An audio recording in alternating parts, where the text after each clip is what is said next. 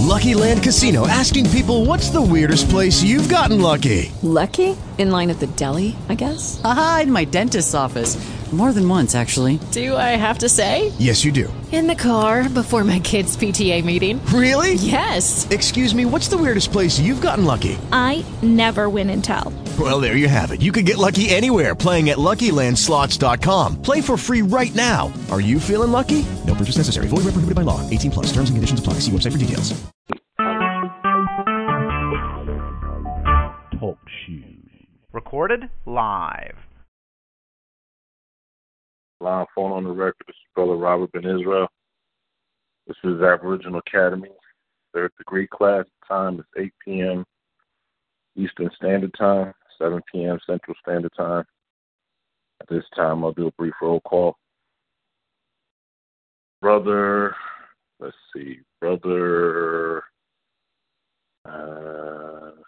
Hakeem, are you there?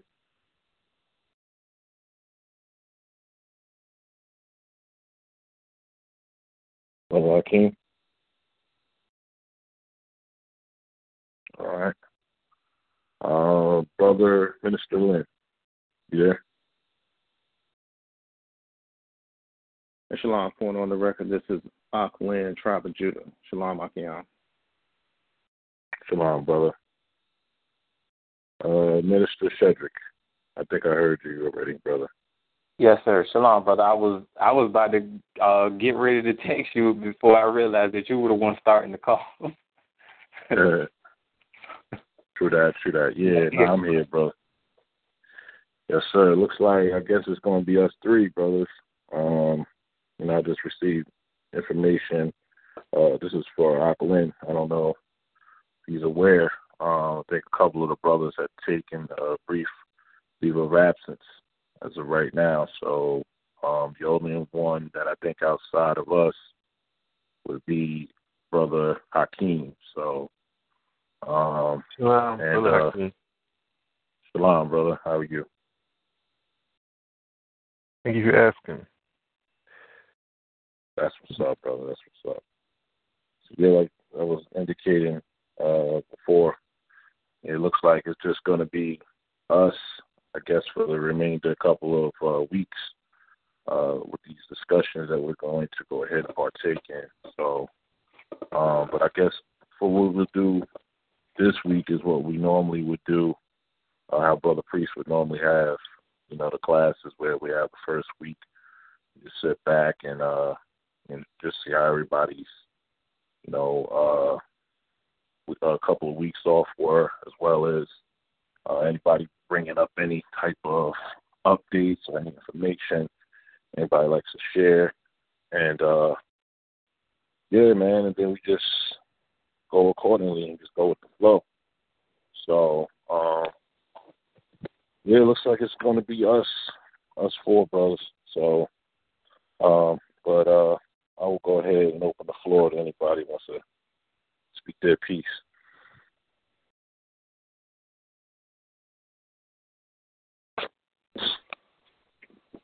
Shalom, point on the record. This is Lynn, Tribe of Judah. So, the brothers that are on leaves of absence, are those indefinite leaves, or do they have a specific time frame in which we're to expect their return to this class? At this time, I will yield it to the other Minister Shedrick.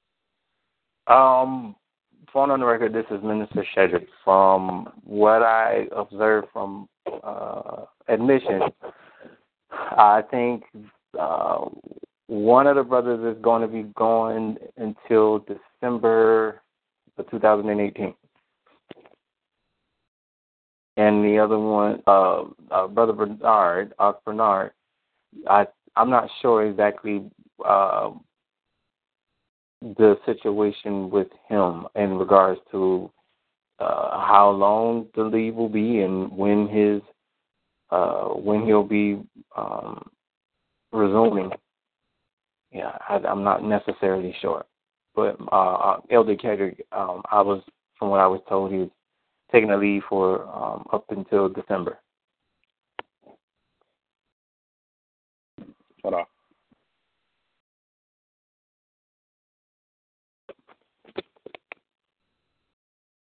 Yes, sir. Anybody else have anything?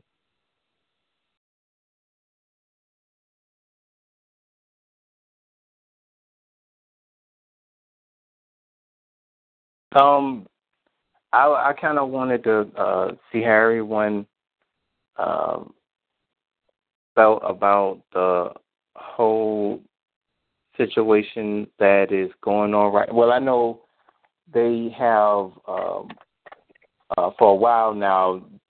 Trump has been, talking about the move to relocate the embassy to the state of Israel.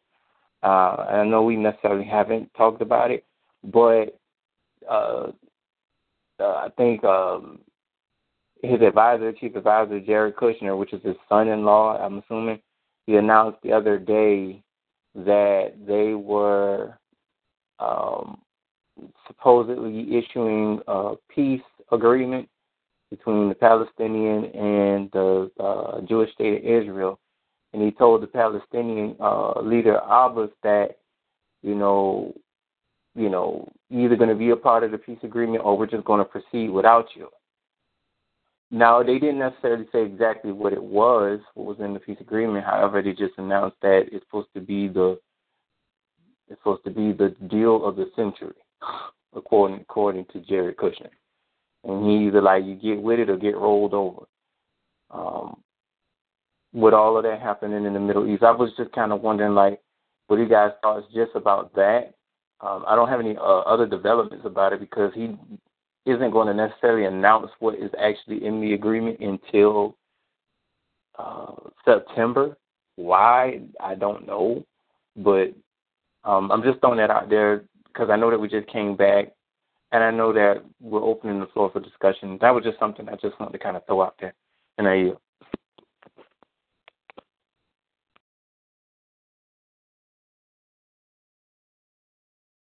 Yes, sir, brother. Yeah, I heard about it myself. Didn't really get a chance to look in depthly into it, but I did hear about the move for the embassy and things of that particular capacity.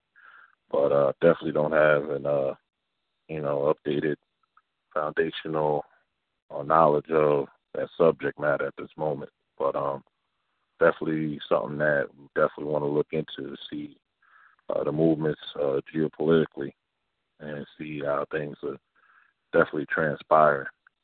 Yeah, there's a lot of things that are happening. I mean, geopolitically, domestically, and otherwise that's really going on. And I think these things are really imperative for us to be cognizant of, in correlation to some of the things that we're working on, that we're going to work on, and in conjunction with it, such. So definitely important things. Let me see. There's a couple of things that I've kind of been looking at a little bit. Hold on one second. Let me just get something straight out. That was super weird.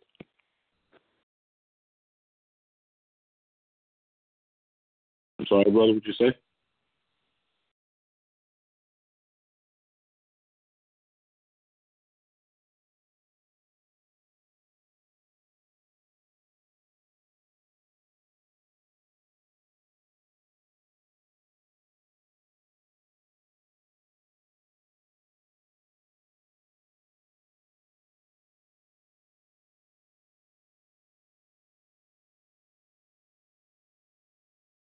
Yeah, I'm back, man.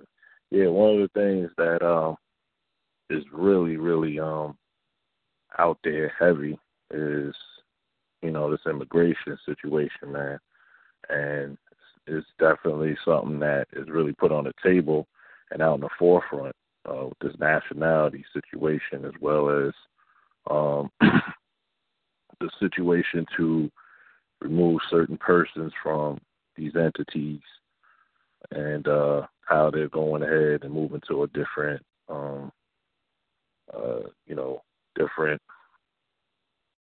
countries and things of that capacity. So these things is really interesting. It's a really hot topic that's going on. And one of the things that's really interesting in particular is how we look at it from us being Hebrews and a Hebrew standpoint is there's still that divide amongst our people. For myself, I've been looking on Facebook and things of that capacity. And, of course, we all know here that our people, particularly the Negroes and,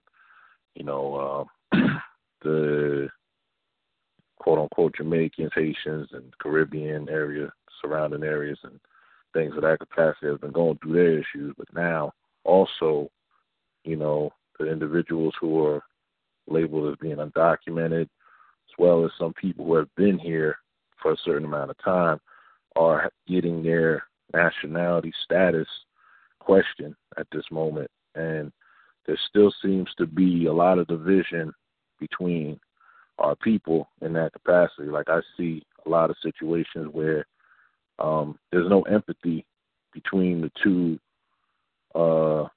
groups of people, which happen to be the quote-unquote Latinos and quote-unquote Native Americans, lacking empathy toward the black cause, quote-unquote black cause, in certain situations, and in turn, the blacks, quote-unquote blacks, having less empathy toward this Native American situation. So it's really, really, really a trying time here, man, with everything that we understand about our peoples, with different peoples and who we are as Hebrews and things of that capacity. So it's really a trying time for our people, and hopefully it gets to the point to where we start to look at these situations and it winds up turning back into our favor, because now, even with the police situation, before it was, mostly, social media has been very, very, inspirational in terms of exposing these type of things, whereas these things were already happening. They just weren't put on Front Street, or nor the technology wasn't there to put those out on Front Street. But these things have always been happening. But what our people, specifically the Latino people, are noticing is that this is not just an exclusive matter to just the Negroes anymore, and that nowadays this issue is permeating over into them, their situation. But the question is now is like, will they be able to see with this situation and be able to, come together as to find out what's really going on and really come back to understanding a lot of these things, these problems, and try to formulate some type of solutions. So that's a major question that I definitely want to see, specifically with our people. I just want to know what you brothers' opinions is of that.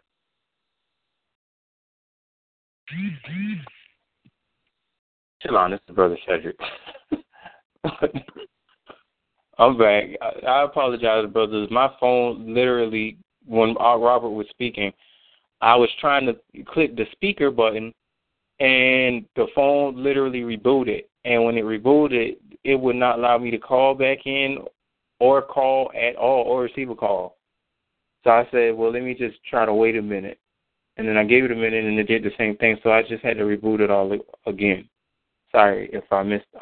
If you called on me or anything, that was the reason why I wasn't able to be heard.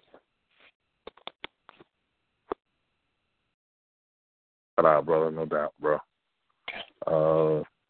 I don't know if you were able to hear any of the question or anything that I just brought up. That going, so I don't even know what was said. Oh, gotcha.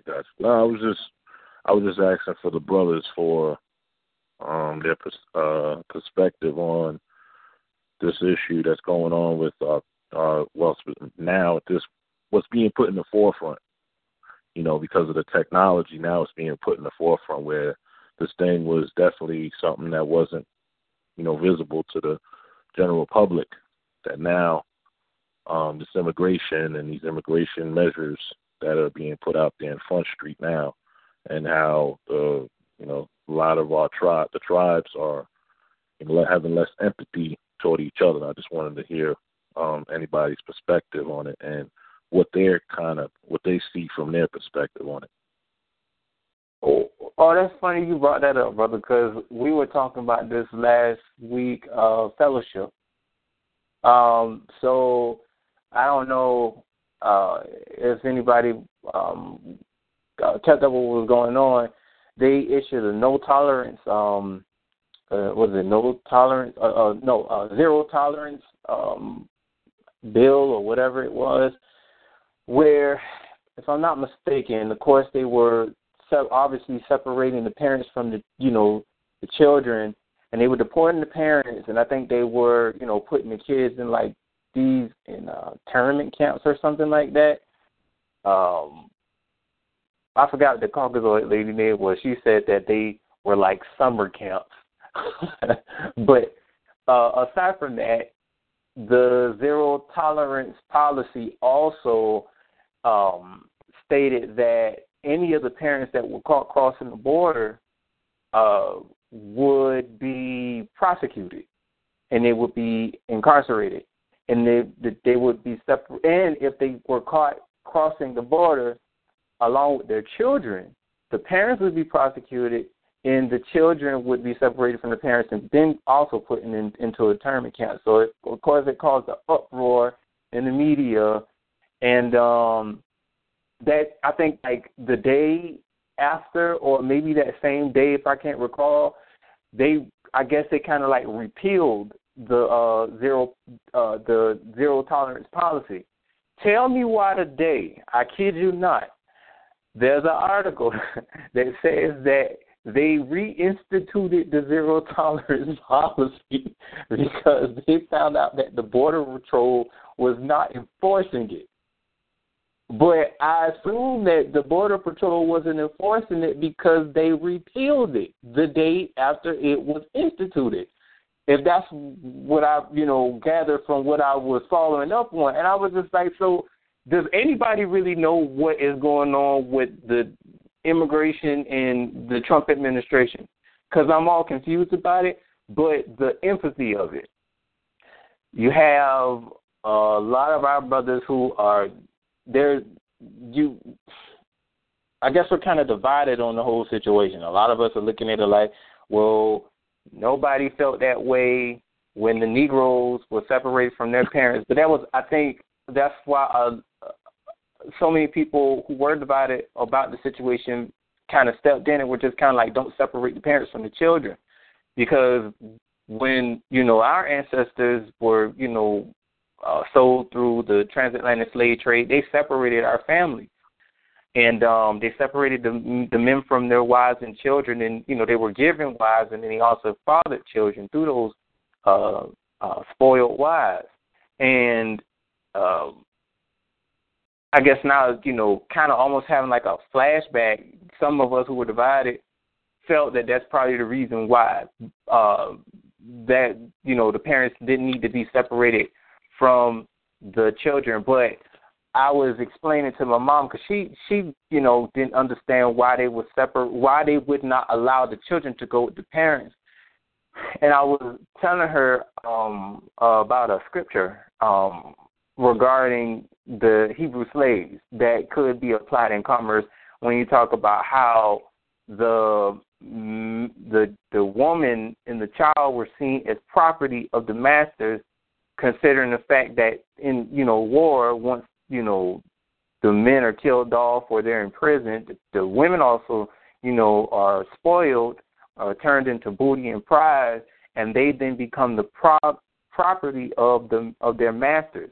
And any fruit that comes through that woman then belongs to the master. So when you increase that principle on a grandeur scale, such as government, you talk about the status of a woman or a parent having children on this soil. They're basically saying, well, the children are ours because they're born on our soil. You came over here illegally, but you had children on our soil. So legally they are ours because you had them on our soil. And once I explained that to her, she was like, I can tell that she still didn't get it because she was looking like, well, those are the parents. But she didn't understand the property part. But, of course, I didn't necessarily say this, outside of my home. And I guess, because the principle of that scripture is not discussed as a whole in the community, so people don't really understand the whole immigration thing. It's like they're Mexican and we're quote unquote they're quote unquote Mexican and we're quote unquote African Americans, and for most of us, the Mexicans are kind of pushed on us as a threat because they're going to take all the jobs away. They work off of the benefits that African Americans were able to get through the civil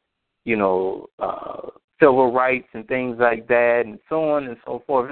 I heard a lot of different things about it, about the situation regarding people having empathy for the immigrants. But what I also noticed is that they were locking up people who were immigrants, and they were legalized. They were legalized, and they were getting incarcerated, and people still didn't have any empathy. It was, well, they are Mexican. That's almost kind of the same logic that they apply to Muslims. Well, see, I don't feel any sympathy because they're Muslims. And and the media has a major hand in trying to create this divide between blacks and everybody. It seems like we have to be conditioned to hate everybody, and then in turn everybody hate us, but they love each other or have a passive aggressiveness towards each other, and still be able to deal in commerce somewhat amicably, or there's a kiss behind kind of mentality with some of these people, but nonetheless they stick together, and then they kind of promote this conditioned hate between us and everybody else outside of us. That's kind of just my thoughts on it. I kind of shared most of it on the fellowship last week, Thursday. I don't know exactly what was said when I wasn't here, but that's just kind of what my thoughts were about it, brother, and I yield.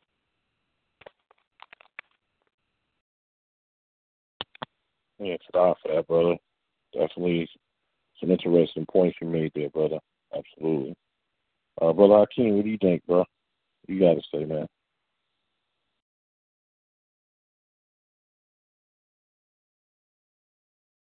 Well, so there's a couple issues. I want to first start off with the point that I wanted to make about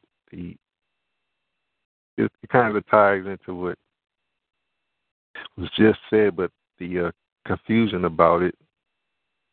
And so there's, I guess, a certain process or method, because it's like that I want to start off with, like, you try to go to search out information as far as dealing with the this president's current policy on immigration, and like you mentioned, the zero tolerance. So the reason why I was talking about the confusion is, like, in order to find out the proper information in this situation, to really be able to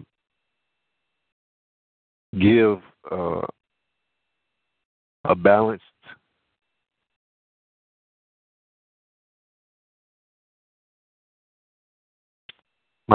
perspective.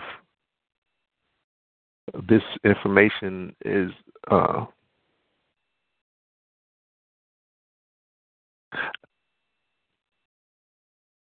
not brand new to me. I've been looking into it a little bit, but as far as, like, I spoke on the confusion because of what Brother Cedric was saying about his relative. So, like, I'm saying that when I brought up the process of a method to be able to search for the information, if you were to like try to explain it as if it was trying to explain this from a government law and commerce perspective to try to simplify it to be able to explain it to like a 5-year-old, so they would, in the simplest terms, so they would not be confused. Because I know, like,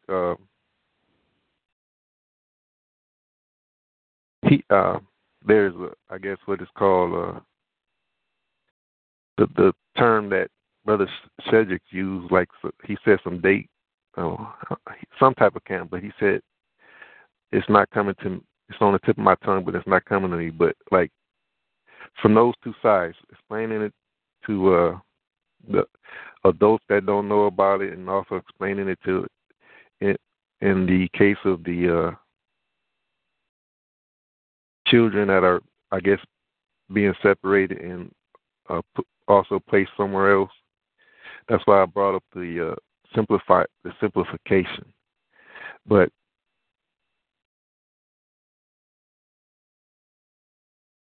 I'm trying to, I guess,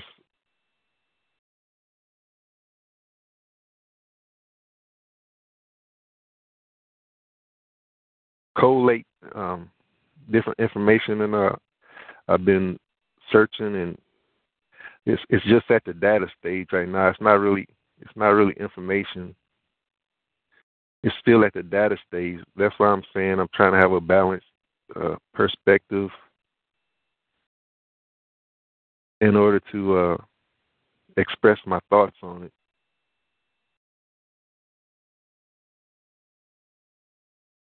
But I know actually that I guess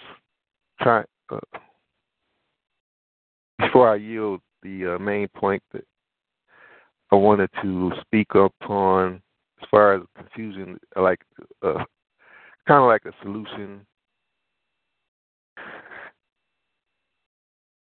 Maybe during this discussion, we could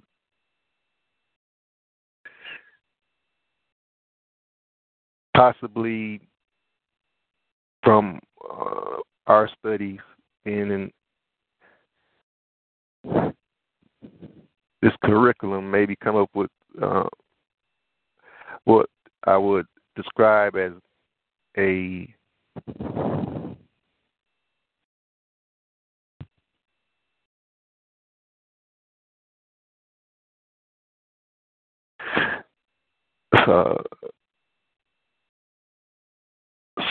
I guess maybe I would describe it as a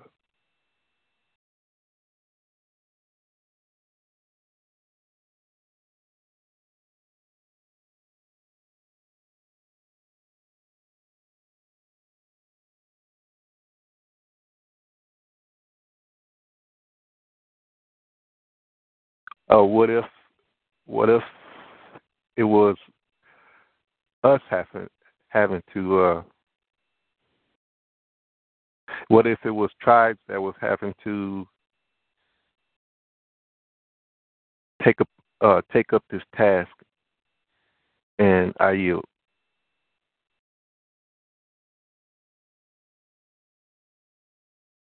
Get off of that, brother. Take up this particular task. One of the things that we already have established, definitely, I know Brother Priest always talks about, is the whole asylum situation, having political asylum, which is supposed to be the whole, crux of what the whole Temple of the Most High is established for. But definitely political asylum. Now, as far as we take the task on it, that would definitely have to be well thought out in terms of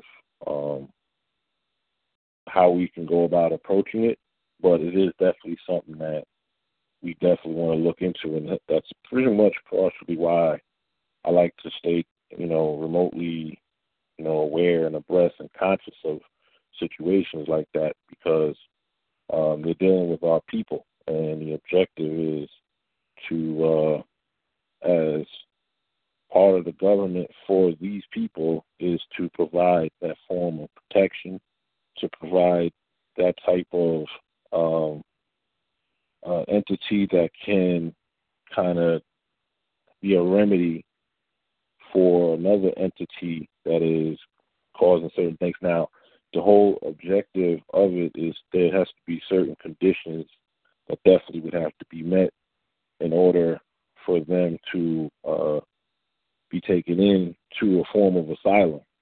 And that's something that we definitely have to get a little bit more strategic in that aspect before we can take on such a task.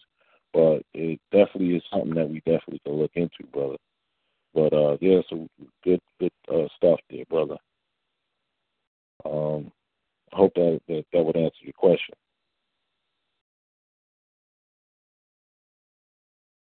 Toda Khan, are you? Yeah, brother. Shalom. Hold on for just a second, because I'm kind of confused. Okay, Brother Hakeem, I'm not understanding what exactly you were referring to, and I'm hoping you, and this is so that I can better understand exactly what you're saying, so that I can make sure that I'm clear on how I, approach certain topics. Because when you explained what you were saying, I was kind of lost. I didn't even know exactly what points of mine that was confusing. And I was just kind of wondering exactly, specifically, what did I say that could have been said a different way, or could have been said with a different approach. I mean, because I was lost, and I didn't understand exactly what you were trying to say. Shalom. Okay, yes, so with Brother Robert, he was saying the empathy. Mm-hmm. So going into that,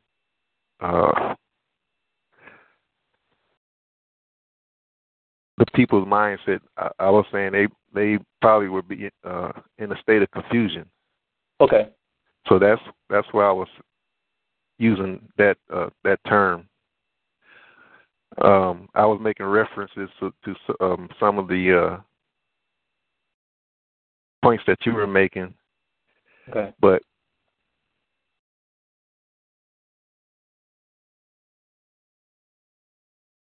while I was expressing my thoughts, I was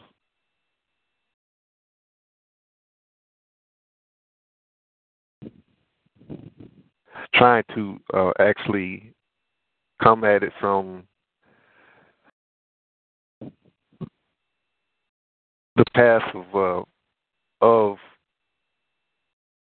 being in this curriculum, okay, and using what we have been exposed to reason through the question that Brother Robert had posed. I yield. Okay.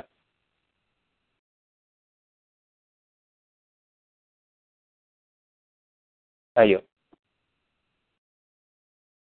For that, Akiyah. Minister Lynn, how about you, brother? Yeah, shalom. Well, I follow this stuff daily. I mean, I think I probably spend more time. I think I probably spend more time swiping away notifications on my phone than actually doing work on my job, because I'm always plugged into, what's happening, and I gotta say, I mean, people have, bad feelings, negative feelings towards Trump, for a number of different reasons. To be honest, I love the guy. I think he's funny as hell. Just because, it's not that I don't have empathy for the plight that people are going through, because I understand that a lot of times your behavior is really proctored by your level of awareness. So this is the type of reaction that you get when people don't actually know their status. They think that their status is one thing and it's something completely different. And the people have been so dumbed down until they don't have the requisite skills with observational science to be able to reason from a normally, like if you're looking at a timeline, you'll start on your left hand and then you'll end up on your right hand. So it's a left to right progression forward. A lot of times, what works, because if you think about this, people always say, well, hindsight is 20/20. A lot of times, to sort of discern hidden meanings, and this actually works when you're in the scriptures, you have to go from right to left. So the thing is that you telling me I'm free. You telling me this is the land of the free and the home of the brave. That's on the right hand side of the spectrum. But all of my treatment and all of my oppression and all of my these plights and tribulations that I'm having to deal with don't really denote what you're telling me from a standpoint of status. But again, I mean, the people are, even when they feel as though they get transgressed against, and, Negroes are real good for doing this. Well, I thought that such and such. Well, I mean, you're saying what you thought, but what is your actual life circumstance? What is your treatment? The treatment denotes that what you think needs to be revisited. And so, with respect to the refugees, it's tough to see. It's tough to see people have to go through that sort of thing, not because of necessarily the visual. My thing is, the scriptures say, "Thou shalt not lie," and it's not so much that the government or the handlers of the public, it's not so much that they're lying, but they are not giving full disclosure, and that is, to me, what is the most tragic part about it. Because my thing is, I play the game, but I need to know the rules. And the thing is that if I don't know the rules, how can I ever expect to win? How can I ever hope to develop some skill at it? So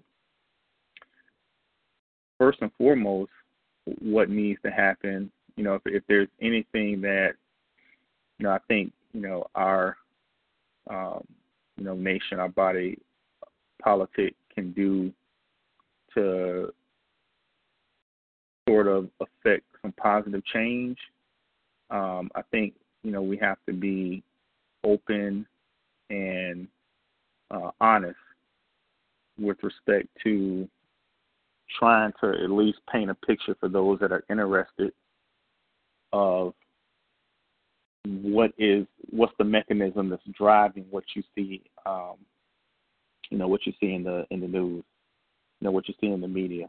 Because again, without having any fundamental comprehension of matters in law, it's real easy for you to sort of have your heartstrings pulled and to be tugged in the direction of really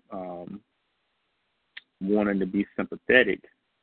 But the thing is these people are going through this stuff for pretty much the same reason, that we went through it. And it's fundamental ignorance with respect to law. And it's either fundamental ignorance with respect to law, or willful disobedience to it. And so when I look at how this administration under President Trump, is treating these quote unquote immigrants or these refugees. When I look at how he's what he's done as far as enforcing the laws that are on the books, I think to some degree the media has portrayed him as a monster and a bully, and that goes a long way towards people having just this negative impression and this disdain. But the thing is that I was reading an article today. Well, it wasn't an article. It was one of the news outlets that I follow.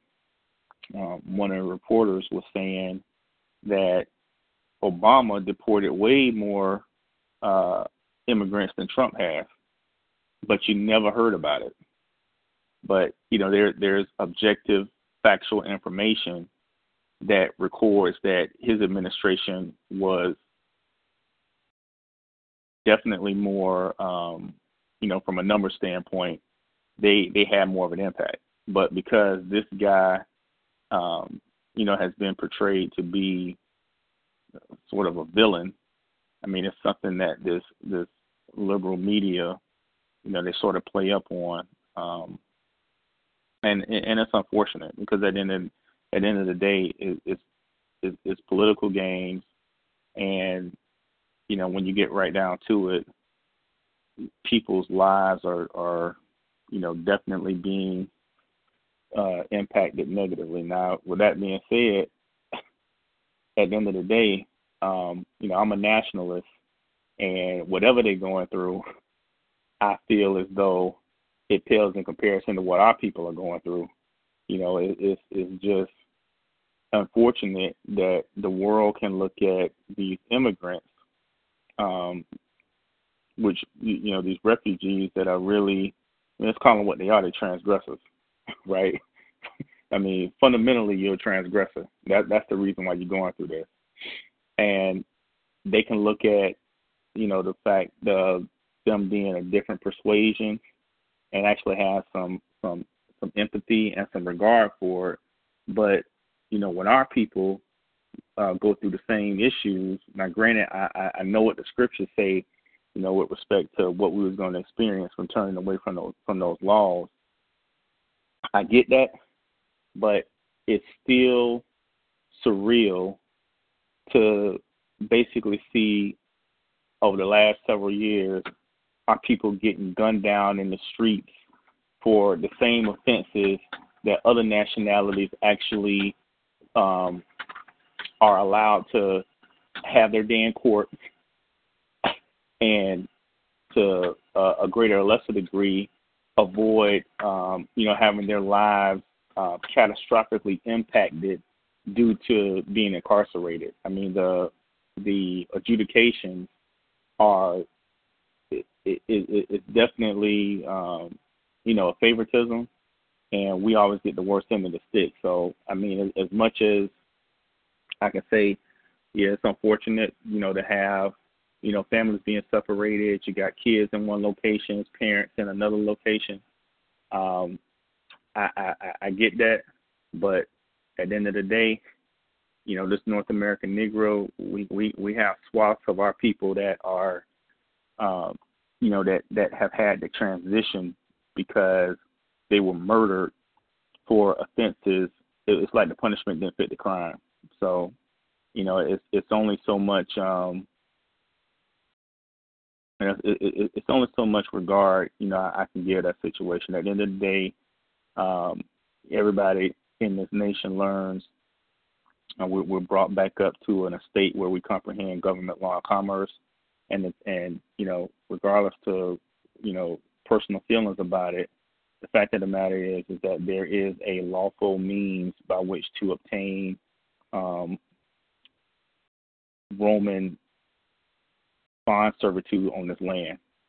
And if you're going outside of that construct, then those that are in a position of fiduciary responsibility over this public trust have every right to curtail that. So, I mean, that's what a trustee does.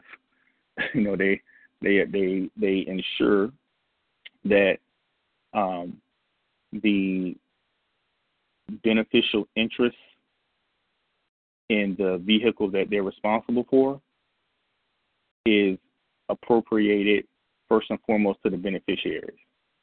That's all they're doing. You know, in the language of law, that's what they're doing. So it's no emotion with that. It's no, you know, it shouldn't be any feelings tied to it. You know, it should be understood that they're carrying out their fiduciary responsibility with respect to what's been placed in their trust, you know, and their obligations to the public. You know, so those are just my thoughts on the immigration situation. Additionally, I was kind of troubled by Representative Maxine Waters, who's, you know, basically she's encouraging, you know, almost a vocal protest of Trump and his administration. You know, she's definitely doing it in a non parliamentary way, you know, going outside of protocols. And, you know, I don't generally get into politics. You know, I don't choose a side because I could care less about, you know, their political machine. You know, you know, Republican, Democrat. I mean, I think all of us here are like theocrats. So, you know, that's not our venue. But, you know, I would say that it seems that just from a civility standpoint, the left is way more savage and bestial than the right is. In many ways, if you look at what's going on from a policy standpoint, you know, one of the issues, and I was just talking to somebody about that this week. You have to really, when you listen to these guys, these politicians speak in the public, you have to really, it's just like the scriptures. If you want to properly interpret what is recorded in the scriptures, you have to do your best. Well, one, you got to have somebody that knows it. The some of that stuff you ain't gonna get if somebody that actually knows it doesn't tell you. So, you know, I think that's pretty self-explanatory. But the other thing is, you have to try to put yourself, and this is for any literary content, but it's particularly relevant to scriptural pursuits, studies. You have to put yourself as close as you can into the state of mind of the individual that wrote or recorded or made the record.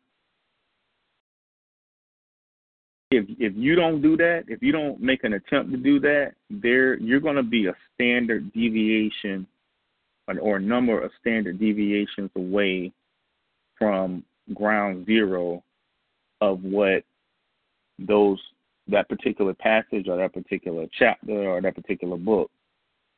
You're going to be you won't be in alignment completely with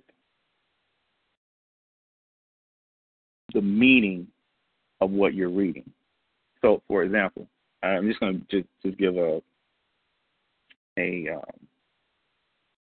practical example. So, this is one of the things that I see a lot. People, you know, making comments about, I just don't understand this. I don't understand. So, a lot of what happens from a public policy standpoint, most of the time you'll see as a defense mechanism for policies that seem to have nothing to do with quote unquote national security. You'll see these decisions being made, and then the reasoning behind it is, well, it's a national security issue. This is national security. So, how is Russia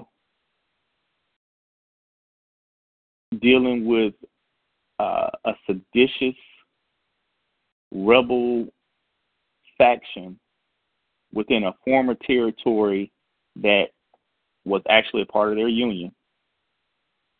How does Russia coming in and trying to make these Confederates abide by the terms and conditions of agreements that they've entered into, how is that a threat to your national security? Because the thing is that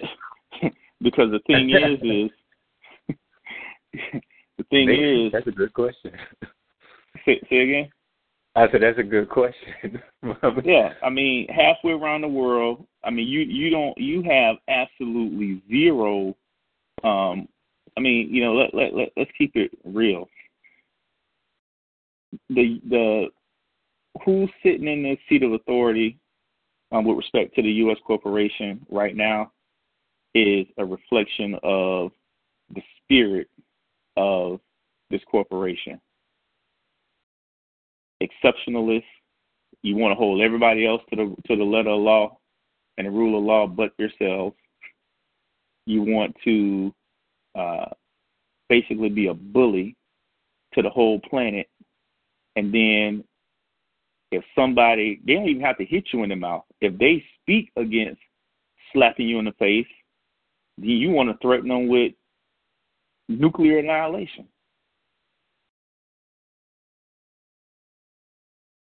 At the end of the day, I would say from a militaristic standpoint,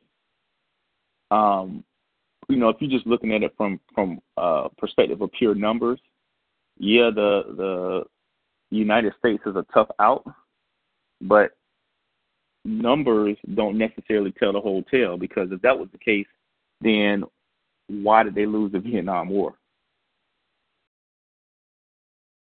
So I'm bringing all this up to say, getting back to my point, when you talk about national security, you have to understand what that actually means.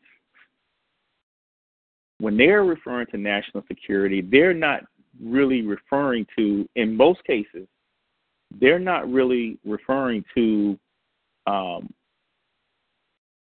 military threat. What they're referring to are economic threats, because this is a corporation. It's a corporation, a mother corporation that's made up of child corporations, and it's a for-profit enterprise. Let's just keep it real. That's what the United States is. That's what America is. It's a for-profit enterprise. Shalom, brother. Really quick, I have a question for you. So, in regards to what you're saying, speaking on national security, are you saying that the national security that is being preached about in terms of the United States, they're talking about their national interests both domestically and foreignly? Is that the national security you're talking about? Because you just said economic, but I wanted to make sure that we're talking about national interests. Like if they have, partnerships and deals with all these, companies throughout the different countries and stuff like that. Is that what you're referring to, brother? That is, in a general sense, that is what I'm referring to, national interests. Okay. Specifically, what I'm referring to is profits.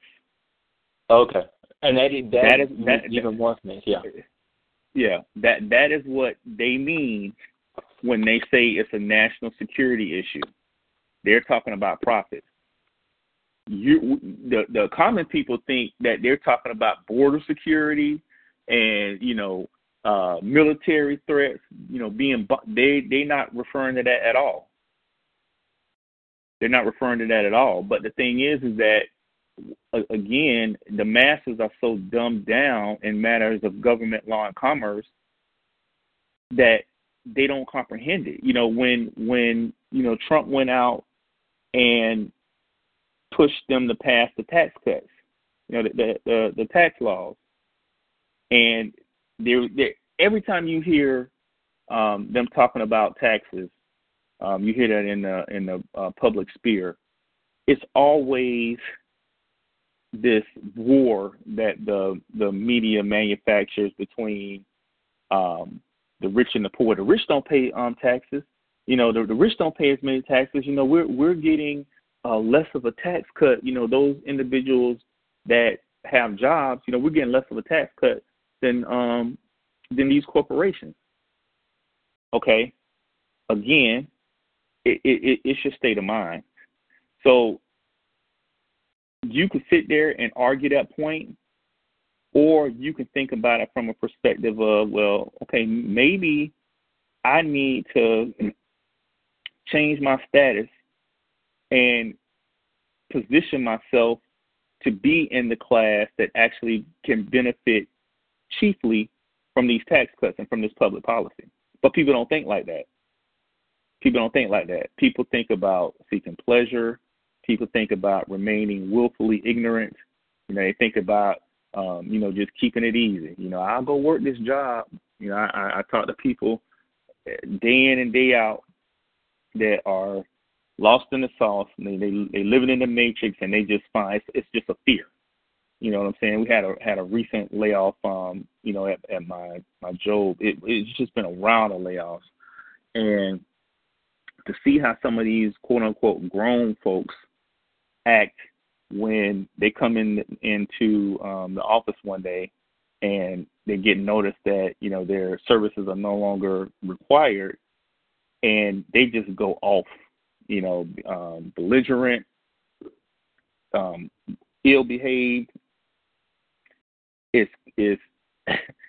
is again, knowing what I know, and let me just share this. I'm gonna share this. So I had a director that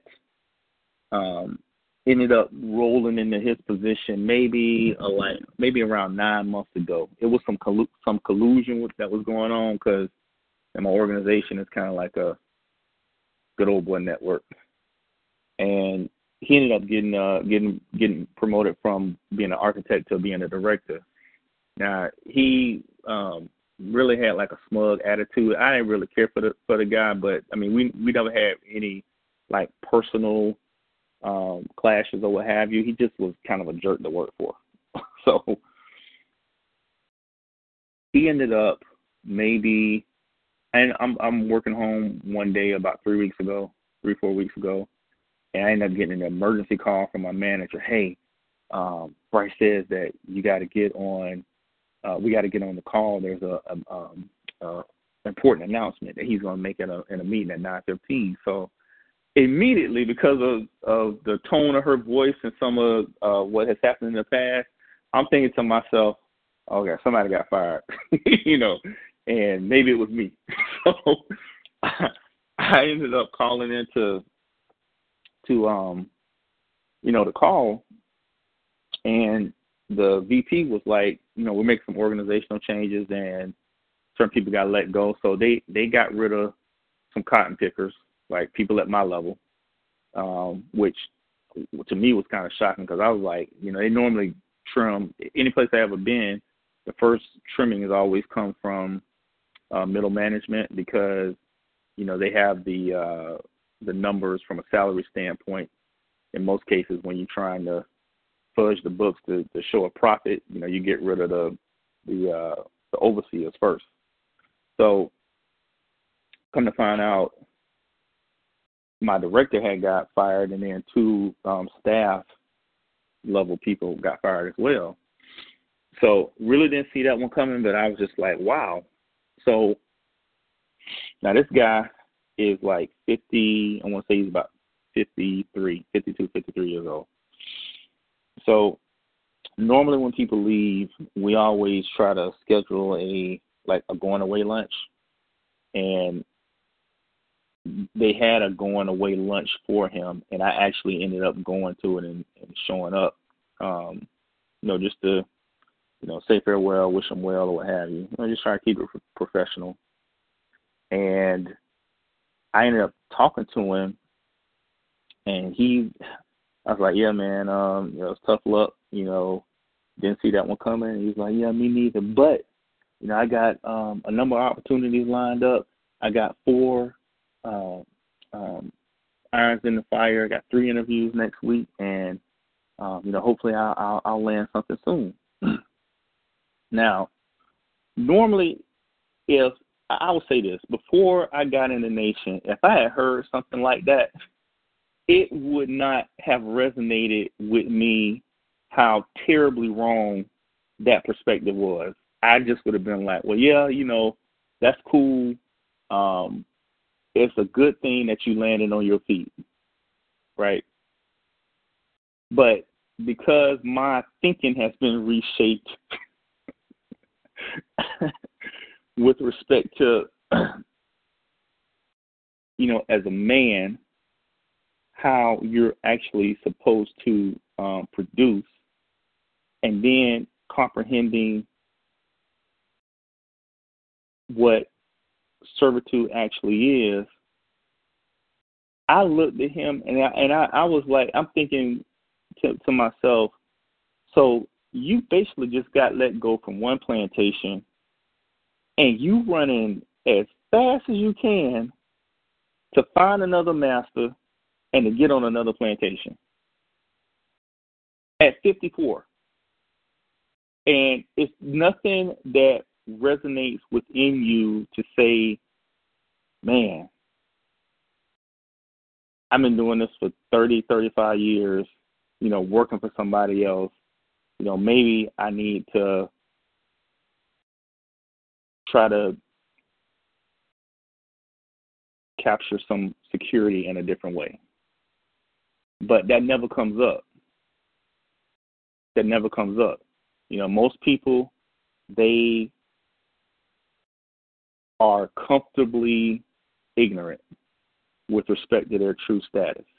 And I know that was kind of long-winded, but if you look at everything that's going on, the reason why you see so much confusion, so much misunderstanding, so much dismay, so much tragedy is because people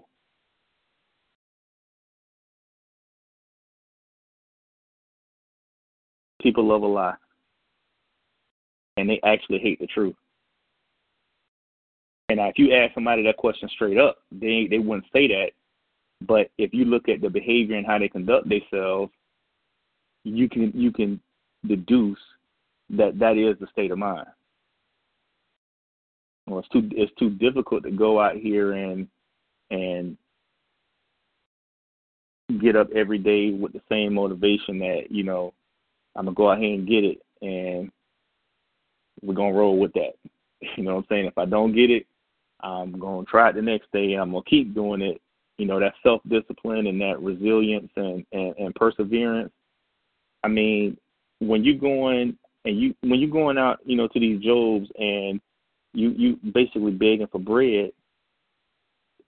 you're not taking any risks. And so even from a public policy standpoint, they recognize that. That's why you're on the low. You're the low man on the totem pole when it comes down to having tax relief. You're not taking no risks. So why do you think that you should benefit more so than the individual that's actually going out there rolling the dice? But nobody will go from right to left and reverse engineer this thing to understand why the status quo is what it is. So I'm gonna stop right there. It's a lot more that I can go into, but I don't want to take over the call. But yeah, those are my thoughts on what's going on, and Thanks. yeah, brother, I'll leave it at that. Shalom. On record, this is Minister Shedrick. I just want to briefly say, I enjoyed that conversation. I love it. Don't get me wrong. There was something you said about applying things in an original context and why certain people don't understand why things transpire in this country because of lack of originality. If we don't remember anything else, there's something I learned from a political theory class. We call that originalism or textualism, and that's to be able to, or originalism or textualism versus non-originalism, which simply means basically applying the original intent to a legal document. We tried to do that one time when we were talking about the Constitution and in regards to Negro slaves. And were the laws written during the time to benefit Negro slaves? And we were trying to, figure out if we applied the logic of the people who actually wrote the Constitution versus the people who were interpreting the Constitution later on after it was written. And you made some very, very important points about how it's important to kind of go back in the minds of the people who actually wrote it, and always going to be according to, the course of law. So if anything, you always want to stick with that. But nonetheless, I just want to throw that out there and say that I understand what you were saying, Brother Nayil.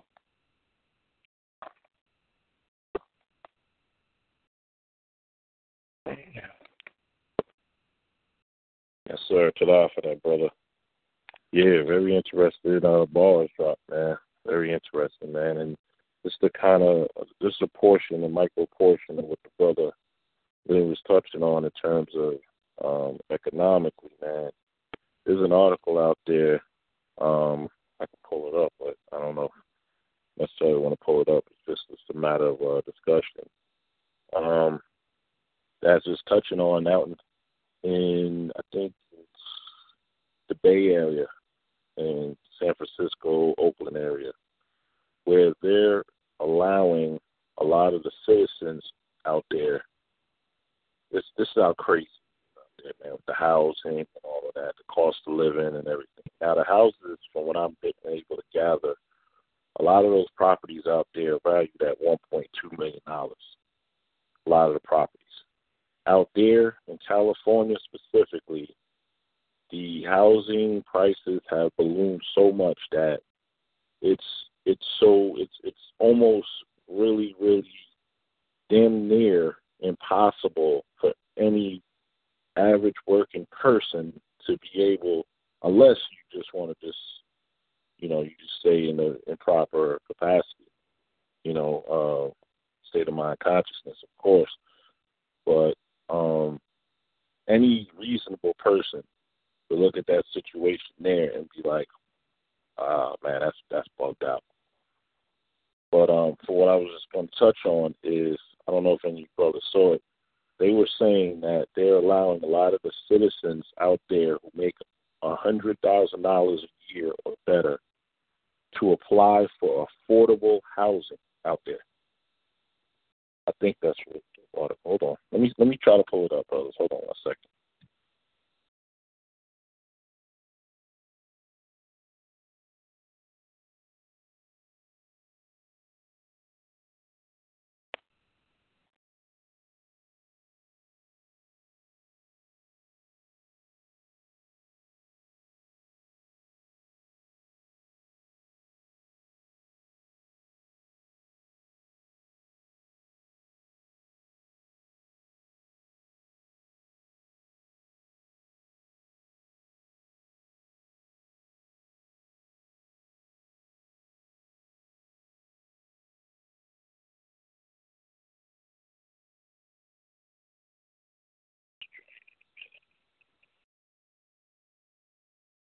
Okay, it says definition of low income continues to evolve in Bay Area. As the cost of Bay Area housing is on the rise, the definition of low income continues to evolve. According to a report, by the Marin Independent Journal, the federal government now says a family of 4 living in San Francisco, Marin, and San Mateo can earn as much as $117,000 a year and still qualify for some affordable housing programs. That's up more than 10% and is the highest level anywhere in the country. A family of 4 earning $73,000 annually would be considered very low income. Government officials say the subsidies offered by the government to low-income families are not likely to help much with the high cost of housing here. That's because the median price for rentals in the Bay Area is between $2,500 and $3,500 a month. $2,500 and $3,500 a month.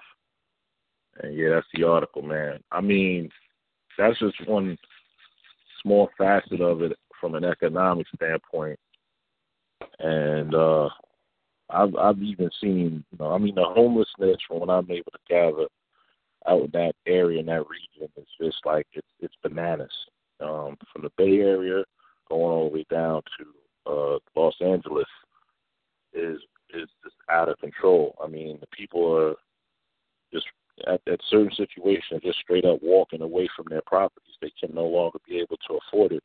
And then recently with the Federal Reserve hiking up the interest rates is going to make it that much more crazier with a lot of these other particular things that people use, these instruments that they're using that are affected by those rates. So a lot of these people, man, it's going to get a whole lot worse for a lot of these people. You know what I'm saying? So, like, even whereas back in the past, man, you were able to have the job security, go to college and go get your degree, and then you go get a house and you go live the quote-unquote American dream. That is no longer feasible anymore for the average, of course, slave, with that state of mind consciousness, because the housing is just ridiculously out of the average person's means. I mean, that's crazy. The property is going for $1.2 million out there. I mean, because everybody and their mama is pretty much wanting them to relocate out there. Because I know tons of people who are saying, "Oh, let me go. Yeah, I want to move to Los Angeles. I'm going to Cali. I'm going to Cali." That is where this thing is striking up that bubble, man, to the point to where it's crazy. It's really crazy, man. Like, you can't be able to properly afford to live out in those particular areas. But I also saw a map where it showed all of the different states around the country, to where if one would be able to maintain a certain amount of living, from a slave perspective, how much they would have to earn in order to have a comfortable, adjusted living.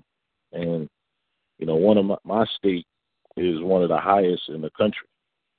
As a matter of fact, I think California, one area, a couple areas in California, definitely take the top couple of places in that regard. But anyway, man, it's just like everything economically, politically, and otherwise is.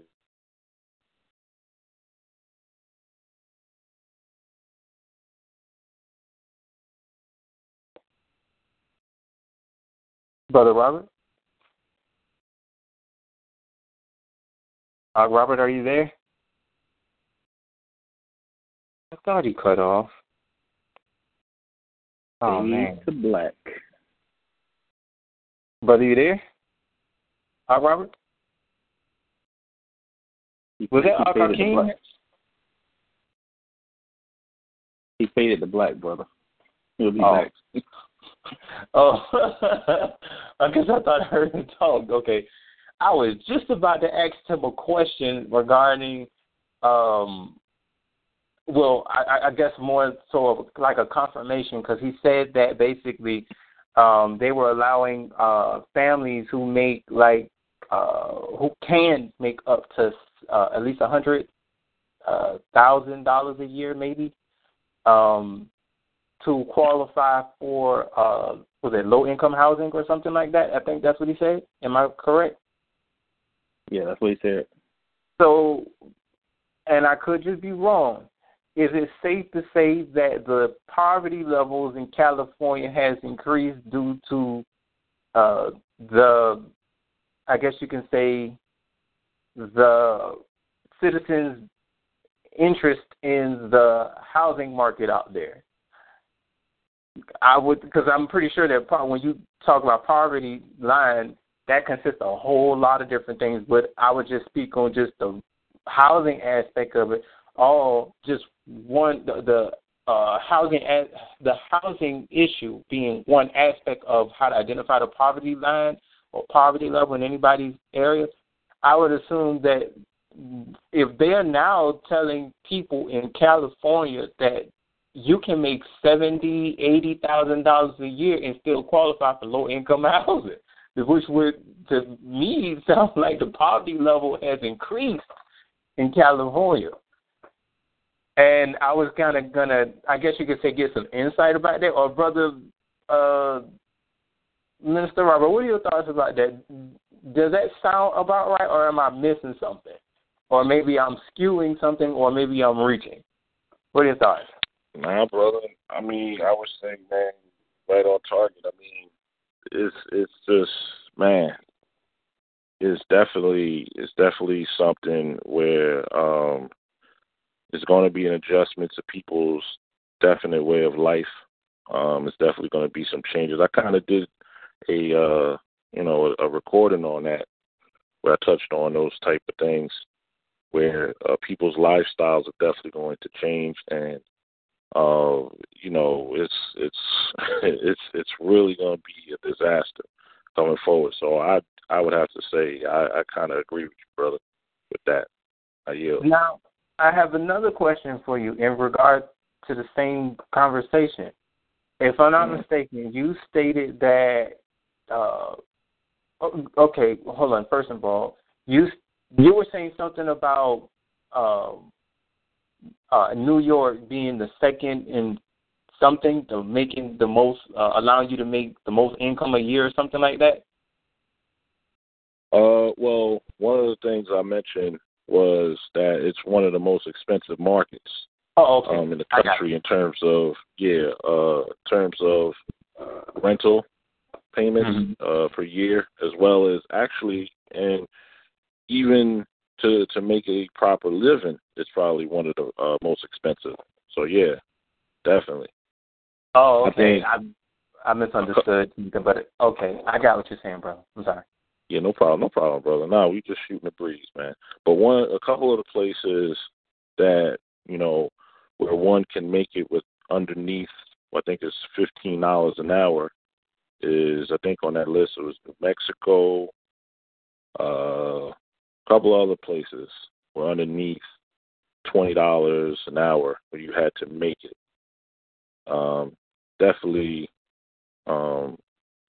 It's definitely raising up, man. It's definitely cost of living is going to be outrageous for a lot of people to be able to, if they don't really take heed to some of the remedies that needs to be affixed here and get out of work in these jobs and understand proper methods of sustainability, it's going to be crazy.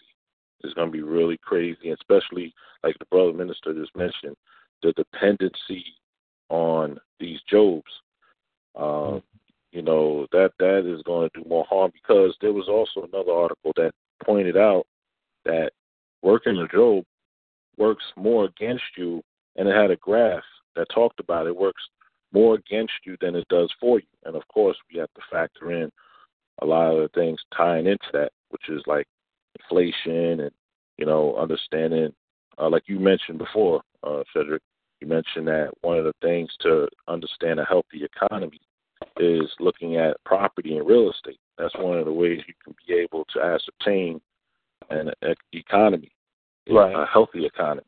If the real estate and the propensity of people to purchase real estate is on a decline, but the price is on the upcline, it's definitely something to where it shows the unhealthiness of an economy.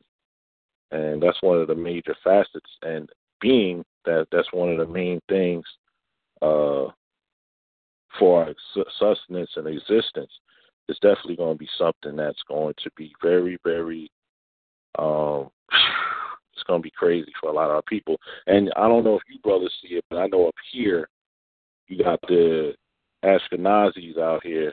They're patrolling a lot of these areas, and they are paying attention to these type of things at this moment right now. They pulling their resources together. They snatching up a lot of these properties along with a lot of these hedge funds, these investment. Just like Brother Minister Lynn said, you know, one of the things you want to do is definitely change your status and take advantage of some of these entities that are getting in the game. A lot of the people who are sweeping up a lot of these properties are foreign investors. A lot of people who are getting these properties because the average person can't get into the market. It's just crazy. It's crazy for you to get into this market. I mean, it's not saying it can't be done. It can be done if you use creative methods. But, you know, if you're not as well fluent in terms of finance and things of that capacity, you can jam yourself up really seriously, man.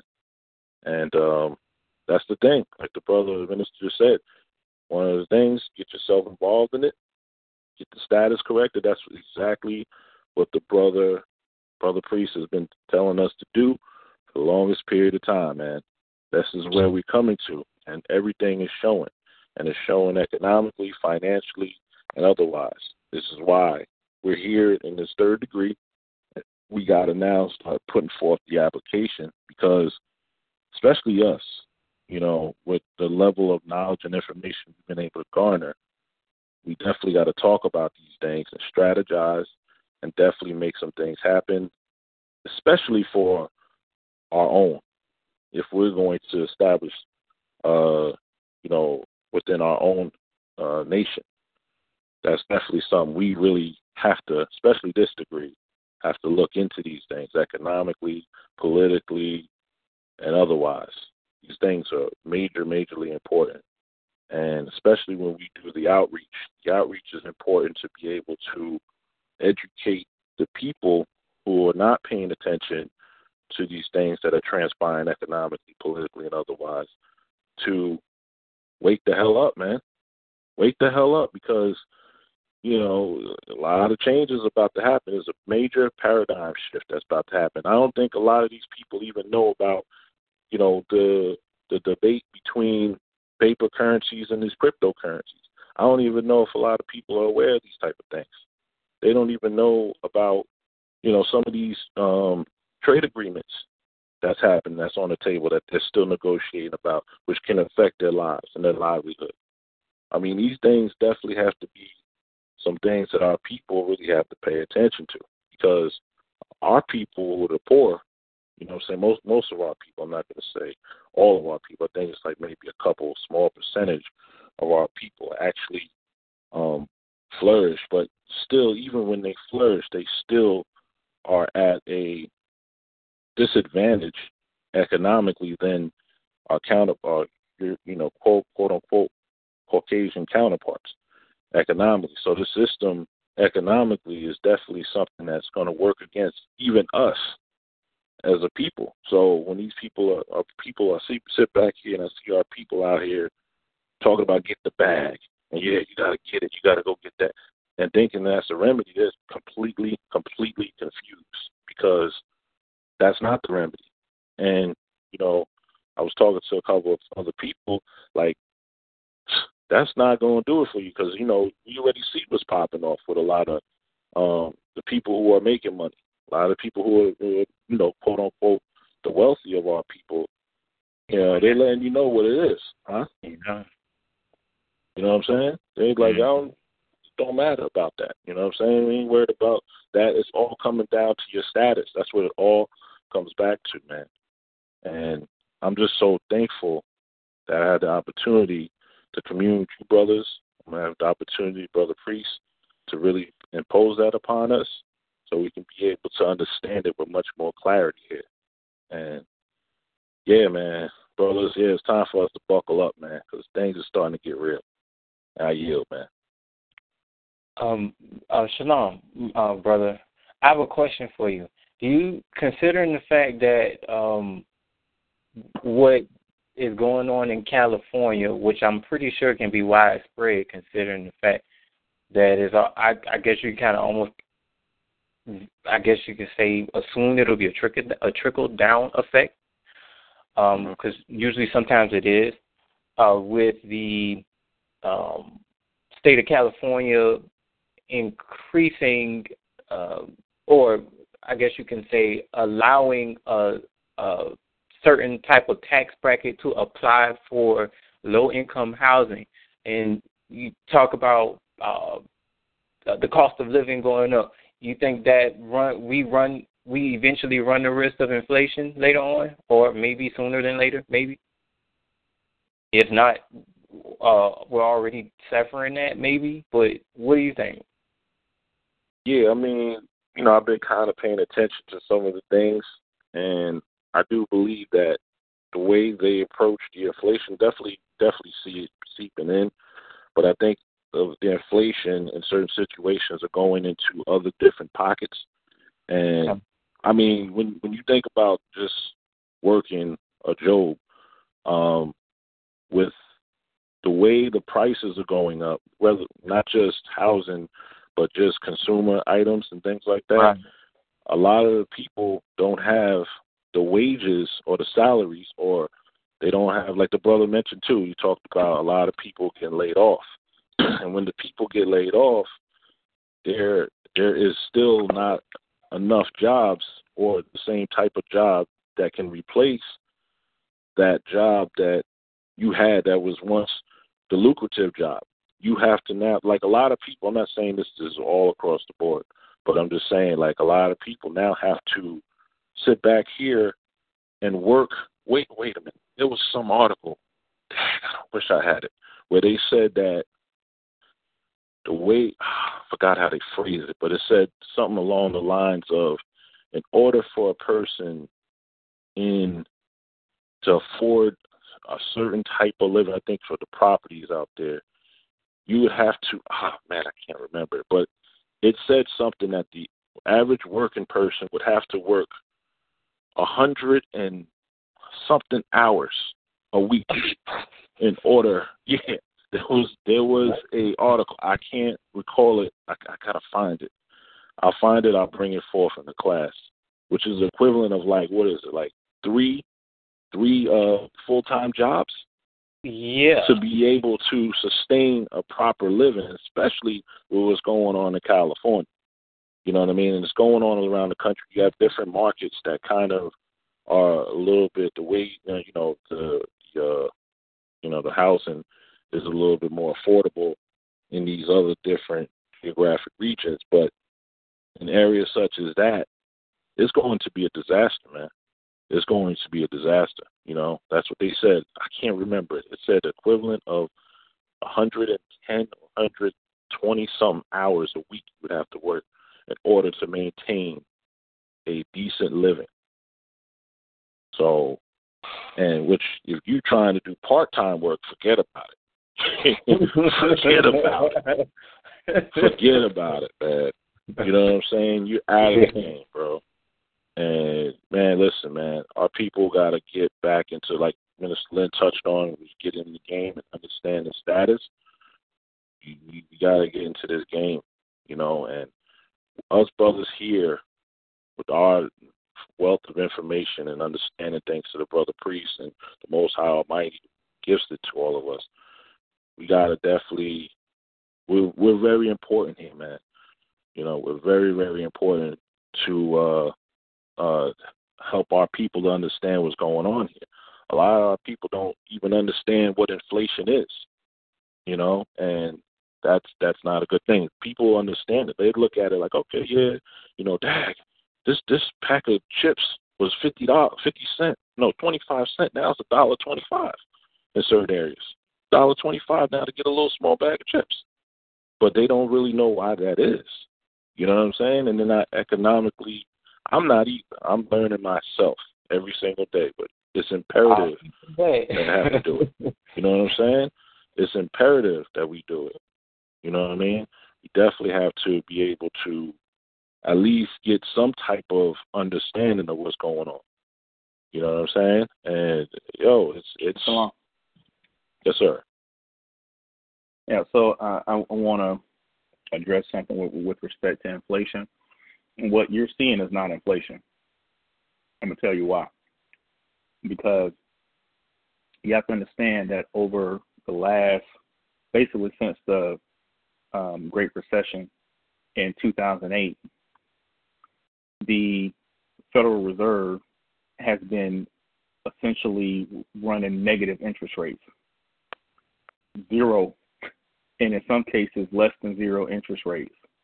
When you have zero, the lower you go on your interest rates, that actually is deflationary because it sets prices lower. Exactly. When you raise interest rates, that's inflationary. And if you notice, they've had a hard time getting above 1.5%. What you're really seeing is an economy in flux, and those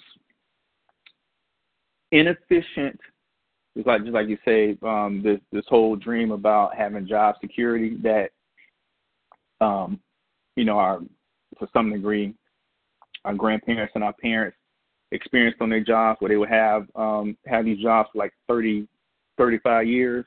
Mm-hmm. A lot of that manual labor, really, that started being phased out in the 80s as the United States has moved from mostly a manufacturing and an industrial economy to more of a service economy.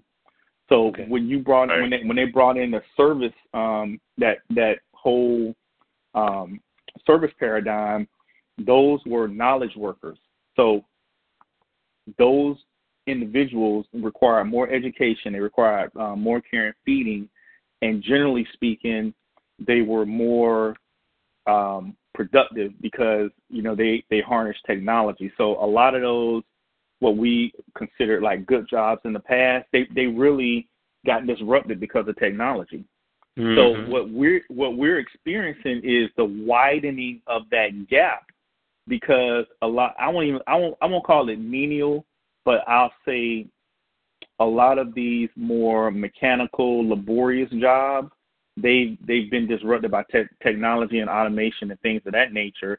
And what's left, the stuff that hasn't been shipped overseas, what's left are jobs that, basically, not trying to be derogatory, but what's left for the masses of the people are jobs that, I mean, it's jobs that don't require a lot of skill, a lot of thought. You can find those in mass. But let me hit you with something, man, from a spiritual perspective. And this escapes people as well. Scriptures say, you got to study to show thyself approved. One of the reasons why our people fall behind is because we do not want to put forth the effort to think. And we continue to, even when we do think, we continue to think like individuals. Because to your point earlier, you got a lot of these foreigners, and you have a lot of, these Ashkenazi folks that, they're peeping out these opportunities and they're jumping on them. Understand that if you go out there and you try to do that same thing as an individual, and you are going up against a body, it ain't even got to be a body politic. If it's a body politic, you ain't got no damn shot, period. But if there's two of them to one of you, you're going to get steamrolled every time, because it's power in numbers and they can pool their resources. And that's part of what we're supposed to be doing here. We're supposed to be in the mind state to where we pool our resources to go out and acquire assets that actually, well, assets, right? Not debts or what most people consider as assets. I'm saying acquire a possession that is actually going to, distribute income to the owners, and that kind of dovetails into, I think, what Minister Shedrick alluded to earlier with respect to creation, being a creator. In this economy, it's great to be a creator, but you can amass serious wealth and you ain't got to create nothing. The only thing you need to do is have a security interest in something that has been created. So from that standpoint, it's pretty easy to turn around your financial situation. Again, you just got to think, and our people don't want to do that. Also, with respect to what's going on in the West Coast, with the housing crisis or what have you. I mean, you got to think about this.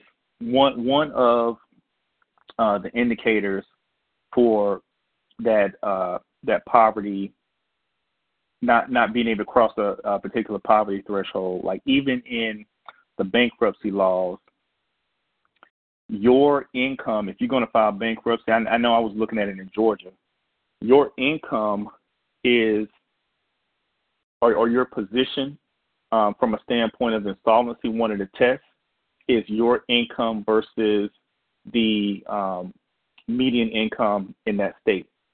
And they treat you differently based on whether or not you hire a lawyer than that. So when you're trying to get a poverty determination, especially in a state like California, you got to understand $100,000 is no money. I mean, that sounds like, that sounds like a lot of money, but when you got people out there with income in the multi-million-dollar range of incomes, and your income is at $100,000, and you're being measured against people that make multiple millions of dollars a year, it is definitely, because at the end of the day, it's going to always get down to supply and demand. And if you bidding on a property and you only got $100,000 worth of pull, and you bid against somebody with $2 or $3 million disposable, I mean, yeah, you're gonna be living probably out of storage unit. So the thing to understand with that though is that is another indicator from on high to say that you have to grow, you have to improve, and you have to take your perfection on this plane of existence seriously. If you've been, this is one of the epiphanies that I even had that has really gone a long way. Obviously, that coupled with the teachings that we've been blessed to have within the nation. One of the things that kind of pushed me along my evolutionary path was when my daughter graduated high school, and my nephew, because they're like born in the same year, just different parts, and they started working, and I've been having Minister Priest beat this into my head that going and begging for bread from a foreigner, that's not natural. You know what I'm saying? Uh-huh. I mean, he didn't say anything.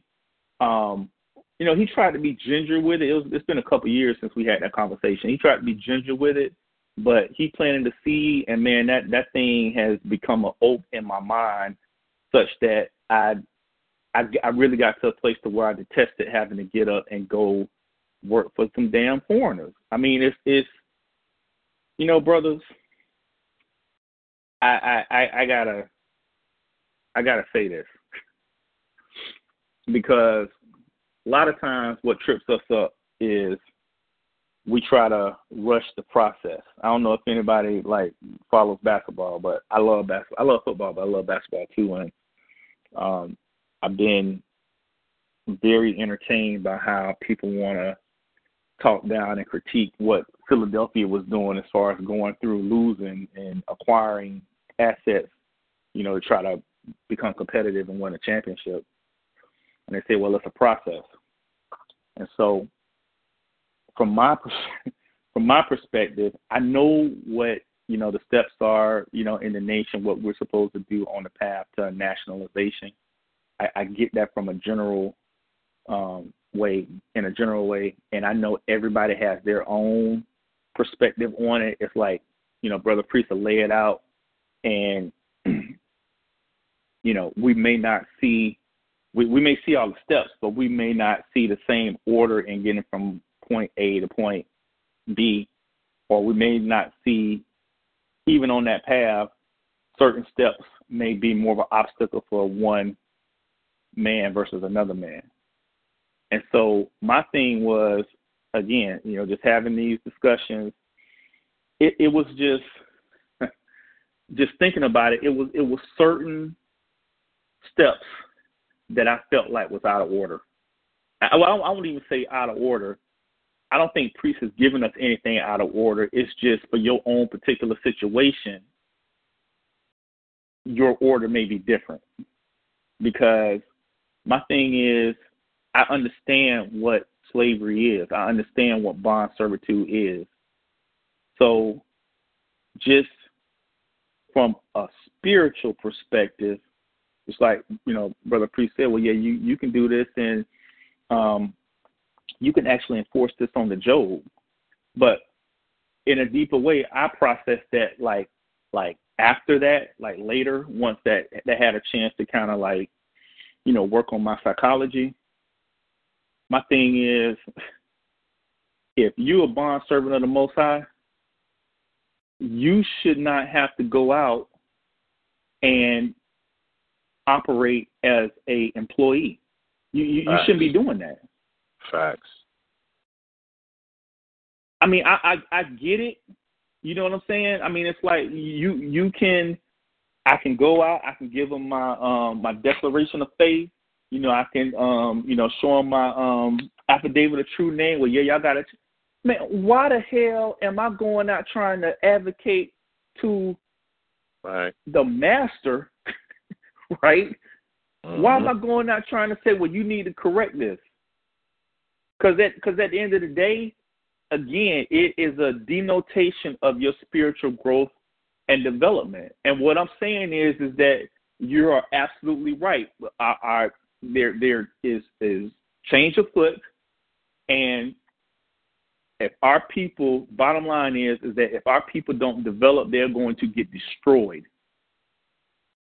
You've got to develop. You cannot continue to operate.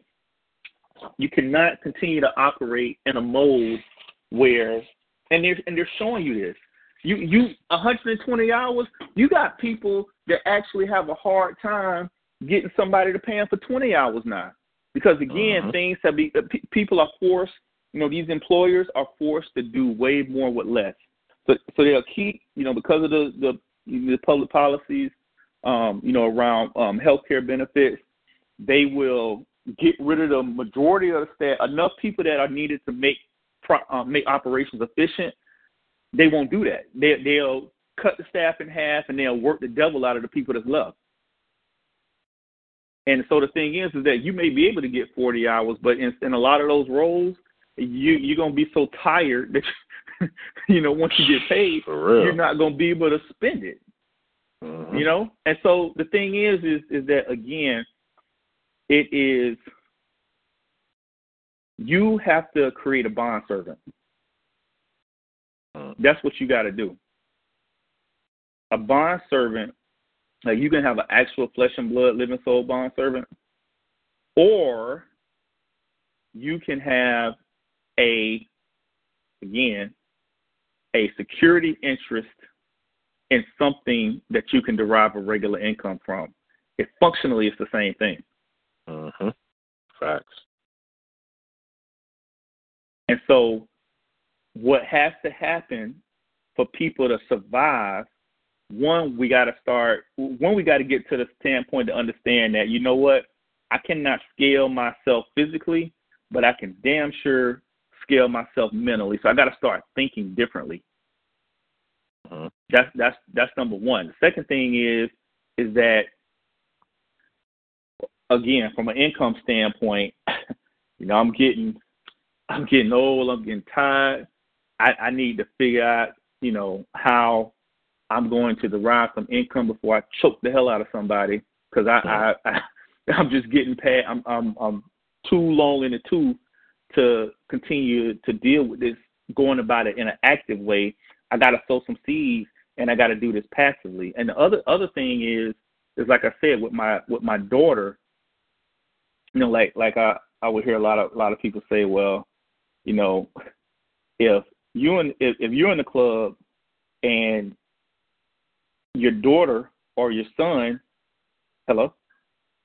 Yeah, we hear, brother. Yes, sir. I hear you, brother. Okay. If you're in the club and then your child, you start partying with your child, something is wrong, because that means that your development stops somewhere. You start progressing somewhere. So I took that. I heard that a long time ago. As a very young, maybe in my teenage years, and I thought about that again, coupled with what the minister priest said about servitude. I'm thinking, my daughter is now working a job, 40 hours a week. My nephew is now working a job. Now, you got a 21-year head start on them, and you still working a job. What's wrong, brother? These are the conversations I'm having with myself. And so that is really what pushed me to start looking for these other opportunities. Because again, the thing is going out and sitting on a plantation, you don't have you do not have to do that. I mean, I've come across some stuff, and I'm just vetting it, I'm testing it, making sure I understand it before I bring it, before the body. But even if you are serving, we don't even have. Put it this way, I'm so sure at this point that we can do this. I will go on record for saying this. I believe that anybody that, and I believe this before, but I even believe it more strongly than ever now. If you sell dope, you need to be put to death. Because on this land, it's way too many legal hustles where you can actually generate more money, you can generate more abundance, and you never have to make yourself a target. You never have to take the risk of losing your liberty. You just got to think, and our people don't want to think. Facts. And so, I mean, what's so difficult about? I mean, damn, man, you don't have to create nothing. You have to know how to contract. You have to know how to get with somebody and have a meeting of the minds. You have to learn negotiation skills. You got to learn how to present yourself so you can secure that right, so you can secure that income. Because I tell people, man, I'm in a mindset. I try to speak my reality into existence, and that is powerful. I stopped being so negative, even towards my own self. You got to stop being negative towards yourself before you can do it towards other people. Your mind all the time will come up with reasons why you can't do this, or you can't do that, or you can't succeed. Quiet is kept. Keep it quiet. Those things that expand your awareness, and those things that speak life into your spirit. To continue to press forward until your objective is met. Those are the things you want to utter. When you start doing it for yourself, you do it for other individuals. And that's how you actually, over the long run, that's how you actually start knocking out these goals.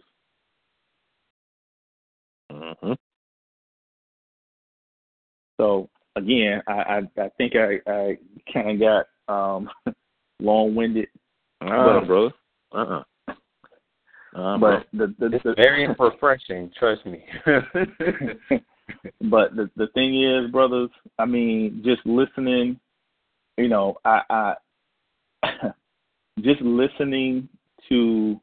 I'm gonna say this, and I can't speak too much deeper into it at this point in time, but we got all we need is us. Everybody that's on this line, we got all the tools that we need on this line. And I hear it every time we get on the phone, the subject matter that we're discussing, the insight and just the care and the concern and the thought behind the discussions that we having, brothers, we're going to be all right. Just, persevere, stay diligent, keep doing, what you're doing. And I'm saying this to y'all, but I'm saying it to myself as well. Keep doing what you're doing and just understand that, it's a process. It's a process. But we have the awareness, we have the insight, and not only that, we have the damn interest. A lot of these individuals, a lot of folks, man, success eludes them because they say they want to be successful, but they really don't have an interest in it. They want something for nothing, or they want to wait until you take all the damn risks. And then once you done took all the risks, then they want to come in and piggyback off your effort. That's a fact.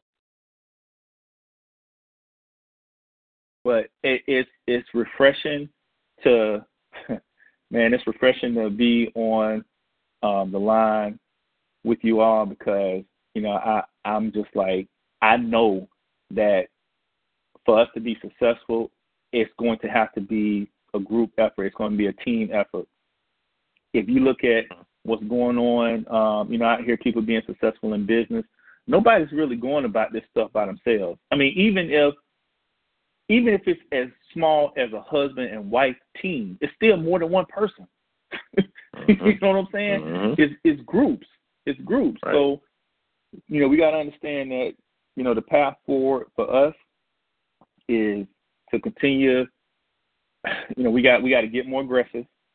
We got to continue to push the envelope, and we just have to study and fellowship and talk. We have to talk because in talking, it's like if I got a thought in my mind, one of the measures for whether or not it's actually rational is for me to be able to communicate it to you and for you to have you actually understand it. That's how you build. So, but that doesn't happen, everybody's operating in silos. So, again, it's just refreshing to be, in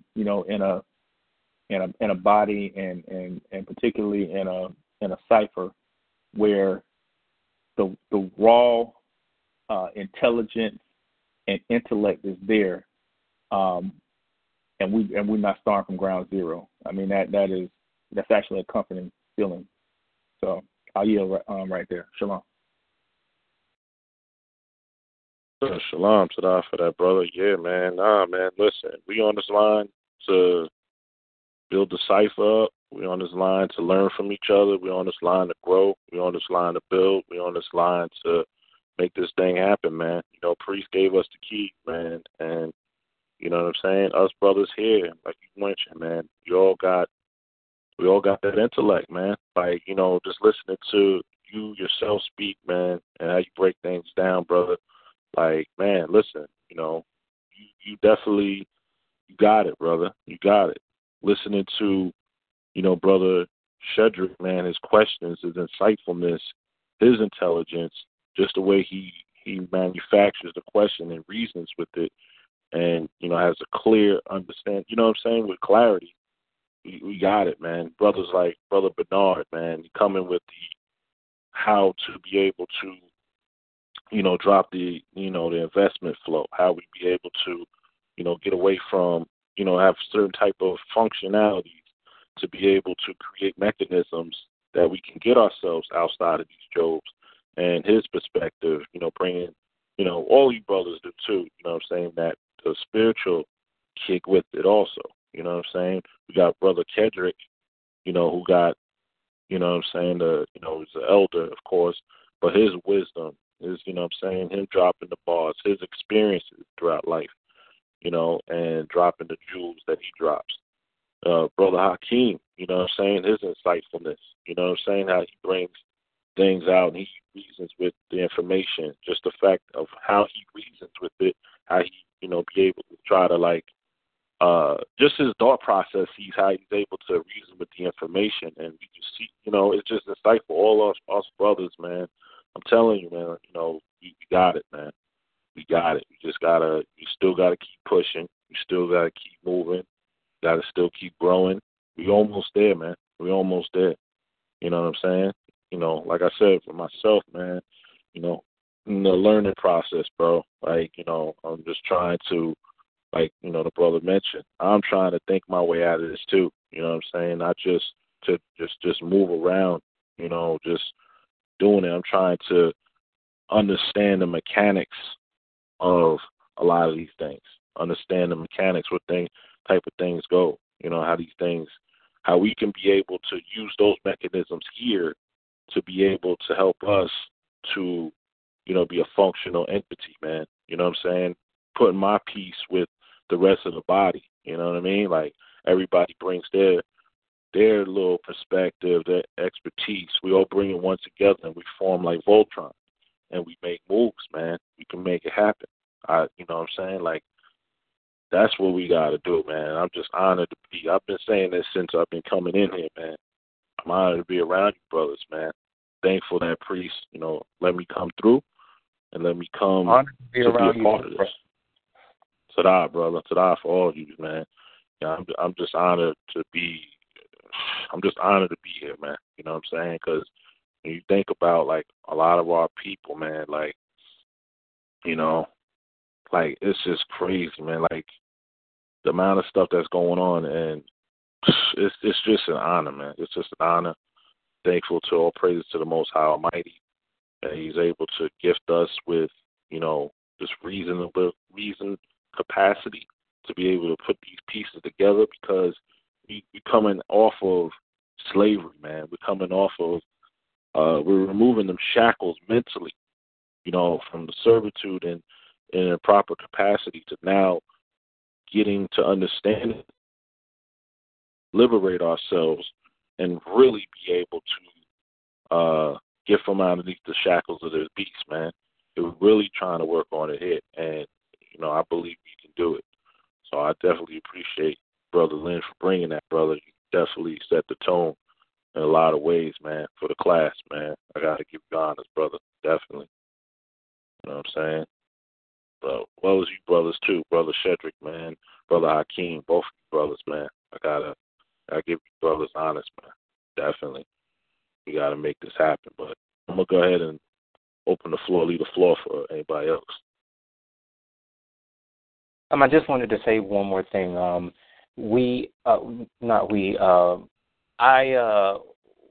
saw on, I think it was on Google News feed, and I'm not sure which news source it was, but I want to look into it some more, where they are saying now that online stores, so to speak, they can now... The tax? Yes. So you know what I'm talking about. Okay. Mm-hmm. I just wanted to make sure that goes on the record, because I know that, we'll have future listeners. But, yeah, now they're, saying that online stores can charge a sales tax, I'm sorry, if you're out of state or something like that. And I was like, I guess that can work for and against you. There's a duality to it, I guess you can say. And I'm only putting that out there because I know that eventually, with us exploring with some form of entrepreneurship, online will probably be one of those places where we will be dealing with entrepreneurship, and we definitely may have to be exposed to, exacting some form of sales tax to, certain foreign entities, and then maybe within the, I guess you can say within the flow of it all, still instituting the same principles that we learn here at Tribes about not charging usury against your fellow brothers and, sisters and so on and so forth. On that, I yield. Definitely, brother. To for that, brother. Yeah, man. I mean, I heard about that myself too, man. And there's a lot of things that is on the table also. They're trying to, challenge that with like a lot of jurisdictional issues and other different things that they're trying to put on the table with that. But I definitely heard about that, and that's something that perhaps, like you said, like you mentioned, man, we're probably going to go ahead and have to do the e-commerce route. There may be a situation where we have to go that route, and specifically dealing with how everything is about to change up. Like the paradigm shift that's about to come up. That's some pertinent information. So yeah, man, that's some stuff you definitely gotta check out, man, and look into and see what's gonna happen with that. Definitely. Anybody else have anything? I have a question. One more thing. I don't know if anybody's been necessarily keeping up with it, but I just want to throw it out there, just kind of see what everybody's thoughts are.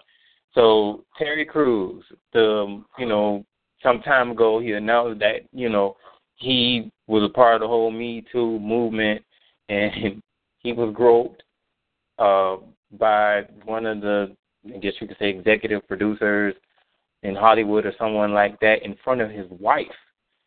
Now I think he's now testifying. He's now testifying against the man, and he stated that someone from within that circle told Terry Crews that he needs to drop the charges or drop the case, the civil suit against the guy, or he's going to suffer some vague troubles. Whatever that means. And I don't necessarily, I guess, now with the media allowing us to view these celebrities and seeing so much of Hollywood and quote-unquote rituals and how these things may or may not play out, that statement can be taken many different ways, but it's just the whole situation with him now testifying against someone who controls a bit of some resources in Hollywood. And, there's this, conversation that we had about us being, having this disposition about a certain type of status, us allowing ourselves to be complacent as, being, I hate to use this word, but being complacent with being a slave, so to speak. And I do want to say that in light of the situation, he was offered some roles that's supposed to be coming out. It's a movie that's supposed to be coming out pretty soon, but he turned it down, considering the civil suit that was supposed to be going on right about now. But it's like, I take everything that was said with respect to Brother Minister Lynn when he was talking about the whole mindset of our people and how we operate in this system when it comes to eventually pulling away from a system that, puts you in a situation where you just are complacent with this idea that you have to, endure the sufferings, even when they are extremely harsh and they go against all kinds of, principles of morality. This brother, he is saying now that, hey, regardless of what is going on, and whatever movie roles is being offered, I can't sit by and, allow someone to touch me in front of my wife in a way that's, that's sexually suggestive, and then turn around and, complain about it to my wife and my friends, but then turn around and, go and act all masculine in a movie because they're paying me. You understand what I'm saying? So I guess I'll just get straight to the question. What are you guys' thoughts? I'm pretty sure it'll be similar to what we've already discussed, but in light of that situation, what are you guys' thoughts about him going forward and then basically saying, I'm not going to be subjected to that type of behavior. And if it causes some quote-unquote vague troubles, then I'm all for it. What do you guys' thoughts about that? Yeah, man. I mean, the way I look at a lot of these, athletes, and I think, we pretty much, some, other brothers may have a different perspective on it. This is my perspective on it. I look at it like, and I also go back to the kind of the show that I did on the workers' rights, because a lot of these celebrities, a lot of the athletes and these actors and stuff like that. I mean, at the end of the day, a lot of them, depending upon how they contract, you know what I'm saying? A lot of situations, they're still employees. You know what I'm saying? And, going back to the workers' rights situation where they pretty much are rigging the game and, kind of in that situation, they can kind of mess with your wages. They can kind of, discriminate and kind of, commit any type of ethics violations that they want to have. Plus, you got to look at the situation from the standpoint of the monopolistic standpoint that exists, within that realm, to where, and also from the faction of, even if he tries to do it in a lot of situations, I think that they're going to keep on trying to delay it, so that this way he'll run and exhaust a lot of his resources to be able to litigate against that type of juggernaut. So it's like more so of, a mixture of, to me personally, a mixture of a situation where he's being violated by the employer, and there's kind of a verbal whooping, which is equivalent to like a threaten to whip the lashes against him. But it's also a situation in which it's a threat to let them know, listen, you can't compete with us. You are still a slave, and you were just one individual, and all your other friends, comrades, they're not going to step forward because they know that they'll get their behinds whooped. You know what I'm saying? So that's the way I look at it, man. I look at it from an employer-employee standpoint, to where, it's acting like that. That's just my piece. I yield.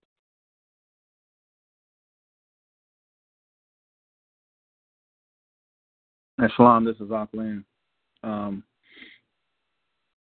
Yeah, I couldn't have said it better.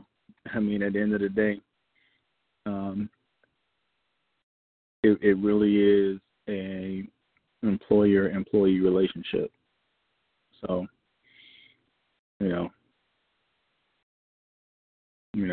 that's pretty much how it goes. I mean, it may not be as clear cut, simply because, he's considered a movie star or a star or actor or what have you. But at the end of the day, he's not in control of the means of production. He's not putting up any of the resources. He's just a cog in a big wheel. And again, it just goes back to what we said: you as an individual versus the machine, or you as the member versus the body. I mean, you're gonna get run over every time. It's but the other thing with that as well, I mean, it kind of goes back to what I said with respect to not knowing the lay of the land and not knowing the the rules of play. And if you're to me, the reason why that comes up, I mean, even with what was going on with that Me Too movement, fundamentally, these are issues of contract, and specifically adhesion contracts, because when somebody says, okay, I'm going to afford you the benefit of some mentorship, access to my contacts, things of that nature. I mean, that has a value. It has a value to you. And the thing is when you are, for lack of a better word, that thirsty to where you will lay down your morals and your values, I mean, at the end of the day, that's something that you entering into because that's you. So to come back, after the fact, 20, 25, 30 years later, just like what they did with Cosby. I mean, I'm not trying to absolve Cosby, but, I mean, come on, man. Everybody knew that Bill Cosby was married, and he'd been married for a long time. So if he tells you that, I want to meet you in my hotel room at 2:30 in the morning, I mean, you got a decision to make. And so what I'm seeing at large in this country, I mean, they're damn near trying to legislate the fact that, or they're trying to assert the right to sue somebody because they offend you.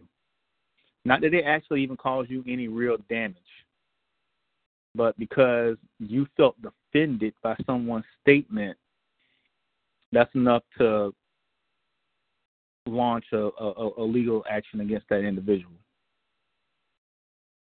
And so, I mean, I look at all of this stuff personally I look at all of it, and I'm like, I understand what the public and the private is. The public is a madhouse, and it's an insane asylum, and I want no parts of it. That's the reason why I'm doing everything I can to not be beholden, having to be plugged into that. I want to be as far away from it as possible. And so the thing is, with what goes on, even in Hollywood, that's been going on for thousands of years. I mean, that's some old deviant Greek behavior.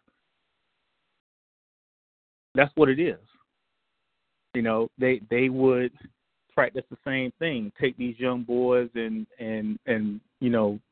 violate them. It's from their perspective, it's commerce. But in exchange for that, those sick, twisted. In exchange for that, I'm going to give you an education so that you can go out here and eat. So what's the difference between what they was doing then and what they're doing now? You got to have enough. And the other thing is that how do you perceive a parent that would actually give themselves over to give their offspring over to a master, knowing that that's what's getting ready to happen? There's a different attitude. But my point is that the same thing is still happening. You go into that environment, I've heard guys say that there's no body in Hollywood, male or female, that hasn't gone through that. They get you to practice them Greek behaviors. And I don't know how true it is, but they say for Negro actors, ain't nobody has been able to be successful without doing that.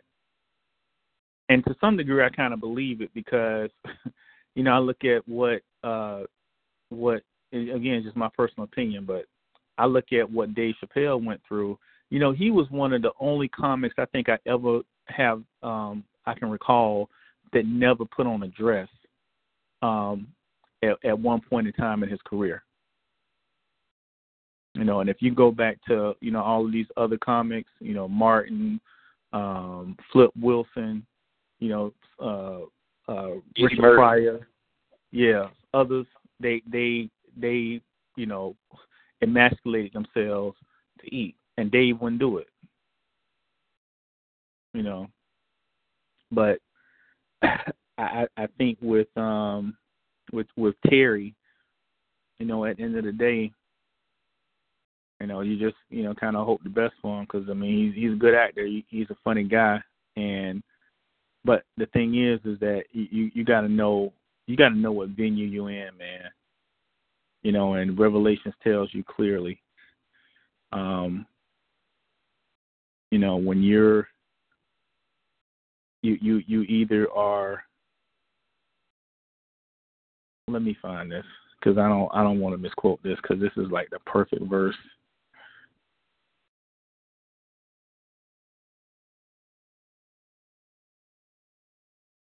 And this is, like I said, this is a awareness thing. We got to really, it makes no, it gains you nothing. It profits you nothing to gain the world and lose your soul, man. It really don't.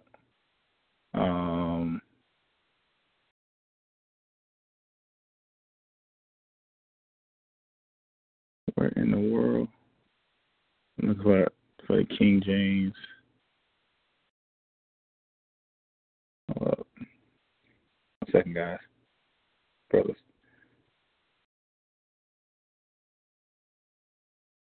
You said you have your brother Hakeem?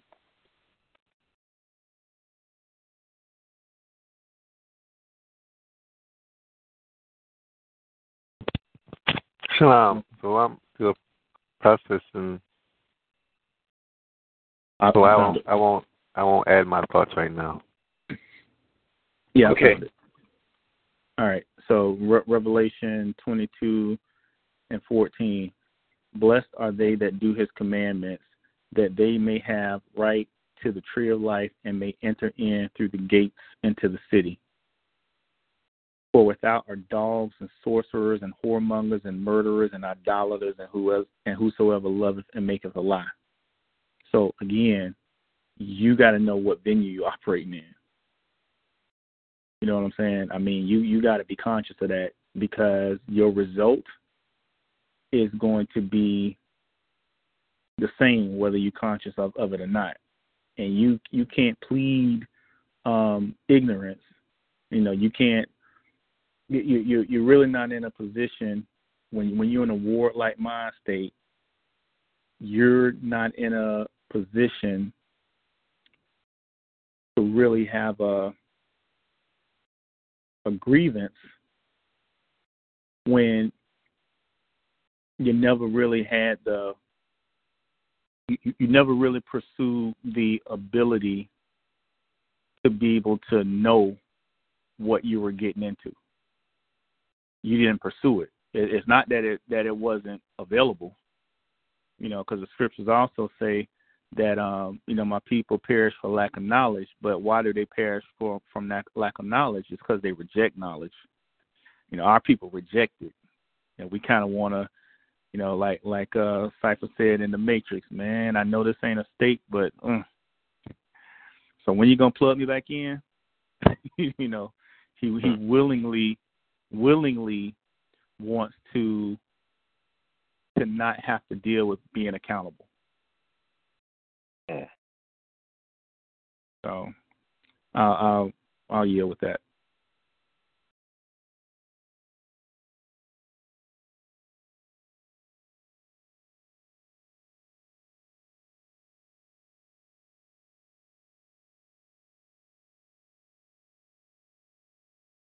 Okay, Minister Cedric here. Yes, sir. I'm here. Yeah, brother. You posed a question. I was just trying to make sure, the floor is yours. Oh no, I thought that was great feedback from both of you guys, and it just brief. I'll just say vaguely. It just really just speaks to us as a people and us really trying to understand what our purpose is now. With this news, this good news that's traveling across the world now, and is also being confirmed of who we are, and all of the things that are going on around us is a clear indication of how much we need to know about the system so that we can know how to move. I think that maybe some people are waking up into a situation where maybe they found out a little bit too late. For some people, it's just not too late. For some people, it will be too late. And most of that just is, I guess you can say the time in it all really just comes to, or comes from what Brother Minister just stated, how aware we are in, our ability to think. When are we going to start thinking about the things that we are doing or putting ourselves in? And when are we going to start becoming more aware about the courts that we're playing in? Everyone wants to play basketball, or they want to play the basketball game, but they don't want to play by the rules. So if the home court is going to play by by a specific set of rules, and you expect to play there, and you don't want to play by the court rules, you may eventually lose. But when you follow the rules of the game and you play according to thereof, I'm pretty sure that the atmosphere changes, because now there's a greater chance for you to win. That's just a little logic that I just that I'm using to reassure myself of what exactly is going on around me. But other than that, you guys answered my question perfectly fine, and I yield home. Cut off for that, brother. Yeah, man. And I mean, you made some interesting points right there, and that's pretty much that's one of the main components that we definitely got to arm ourselves with. Definitely, another component in addition to the economic and political component is definitely how to handle ourselves in matters of law. And what you just stated was just absolutely right on the money. You know what I'm saying? And what, the minister mentioned in terms of venue, what type of venue you're dealing with is the same thing when you're being challenged or you're being dealt with from an opposing party. Definitely have to understand the venue and how to ascertain that it's the proper venue and that venue has proper jurisdiction over the situation or matters at hand. In this situation, they got all kinds of matters of jurisdiction over the brother, and you know what I'm saying? Like, he is at a losing cause, you know what I'm saying? Automatically by certain ways of his consent, his voluntary consent. You know what I'm saying? So yeah, man, crazy. Brother Hakeem, man, what's up, man? Got anything? You want to drop?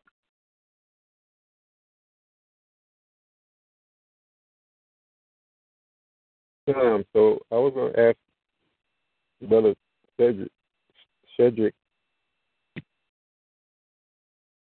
did you see this on your Facebook feed, or where did you come across it? I have a Google News app, and Google News, they call it Google Newsstand sometimes, or they rename it Google Newsstand now.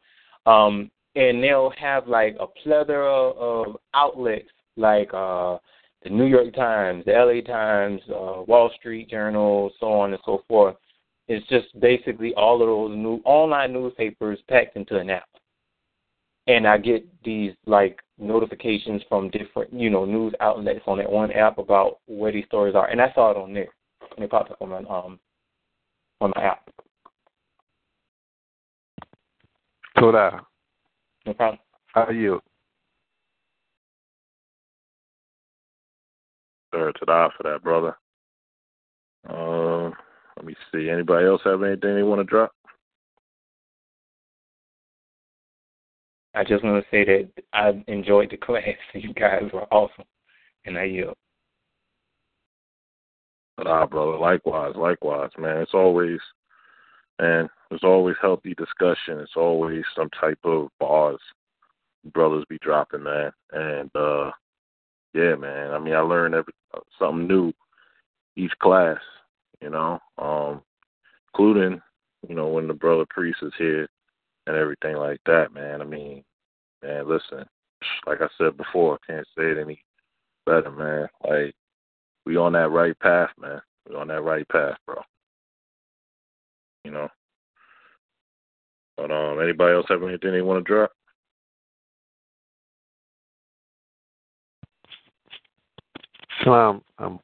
Brother Robert. So earlier, was that a Newsweek article where you was talking about the Bay Area? Hold on. You know what? I'm gonna tell you where the article. Let me see. Hold on one second, brother. Let me find that article right now. This group. Let's see.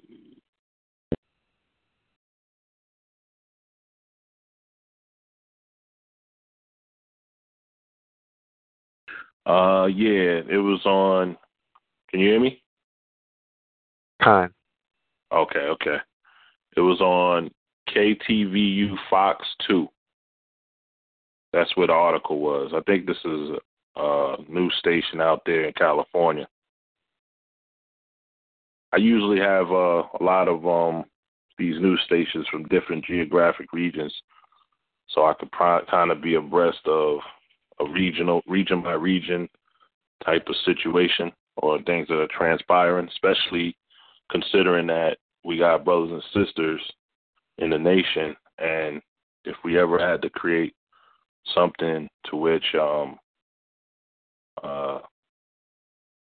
would help render certain situations or could try to help our people in any type of situation, whether it be natural disasters, whether it be outages or things of that particular capacity, I could kind of be somewhat abreast of what's going on, so that this way, maybe one day when we get the opportunity, we can create mechanisms to be able to, help our brothers and sisters in different geographic areas wherever they're located. Not saying that we don't do it now. It's just saying like we can create some mechanisms to make sure our brothers and sisters wherever they're located are okay and we're abreast, just in case situations turn up where we don't hear from brothers and sisters, and we're not sure of the whereabouts, and if it's a power outage, why this person be calling their phones and you're not hearing from them, things like that. I just kind of like to have different news stations from different geographic regions. But yes, KTVU Fox 2. That's where the article was. Torah.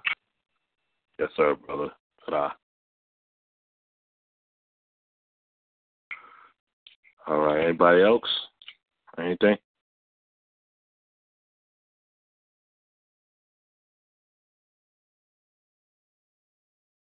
All right. So what we'll do is we'll adjourn the class for today. We'll be back next week. The time is now 10:28 p.m. Eastern Standard Time. This has been the Third Degree Aboriginal Academy class. Brother Robert Ben Israel signing off with the Akiam to say shalom, shalom. Shalom, brother, and thank you. Shalom. Shalom, no doubt. Shalom.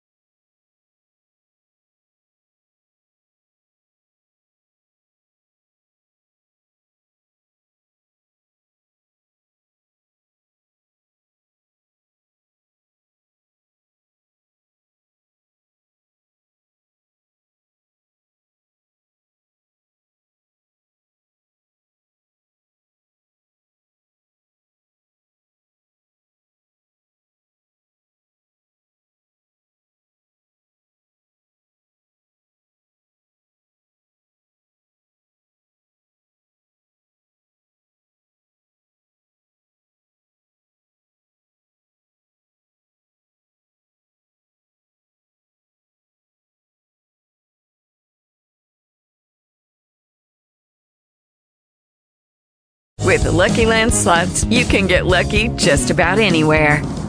This is your captain speaking. We've got clear runway and the weather's fine, but we're just going to circle up here a while and get lucky. No, nothing like that. It's just these cash prizes add up quick. So I suggest you sit back, keep your tray table upright, and start getting lucky. Play for free at LuckyLandSlots.com. Are you feeling lucky? No purchase necessary. Void where prohibited by law. 18+ terms and conditions apply. See website for details.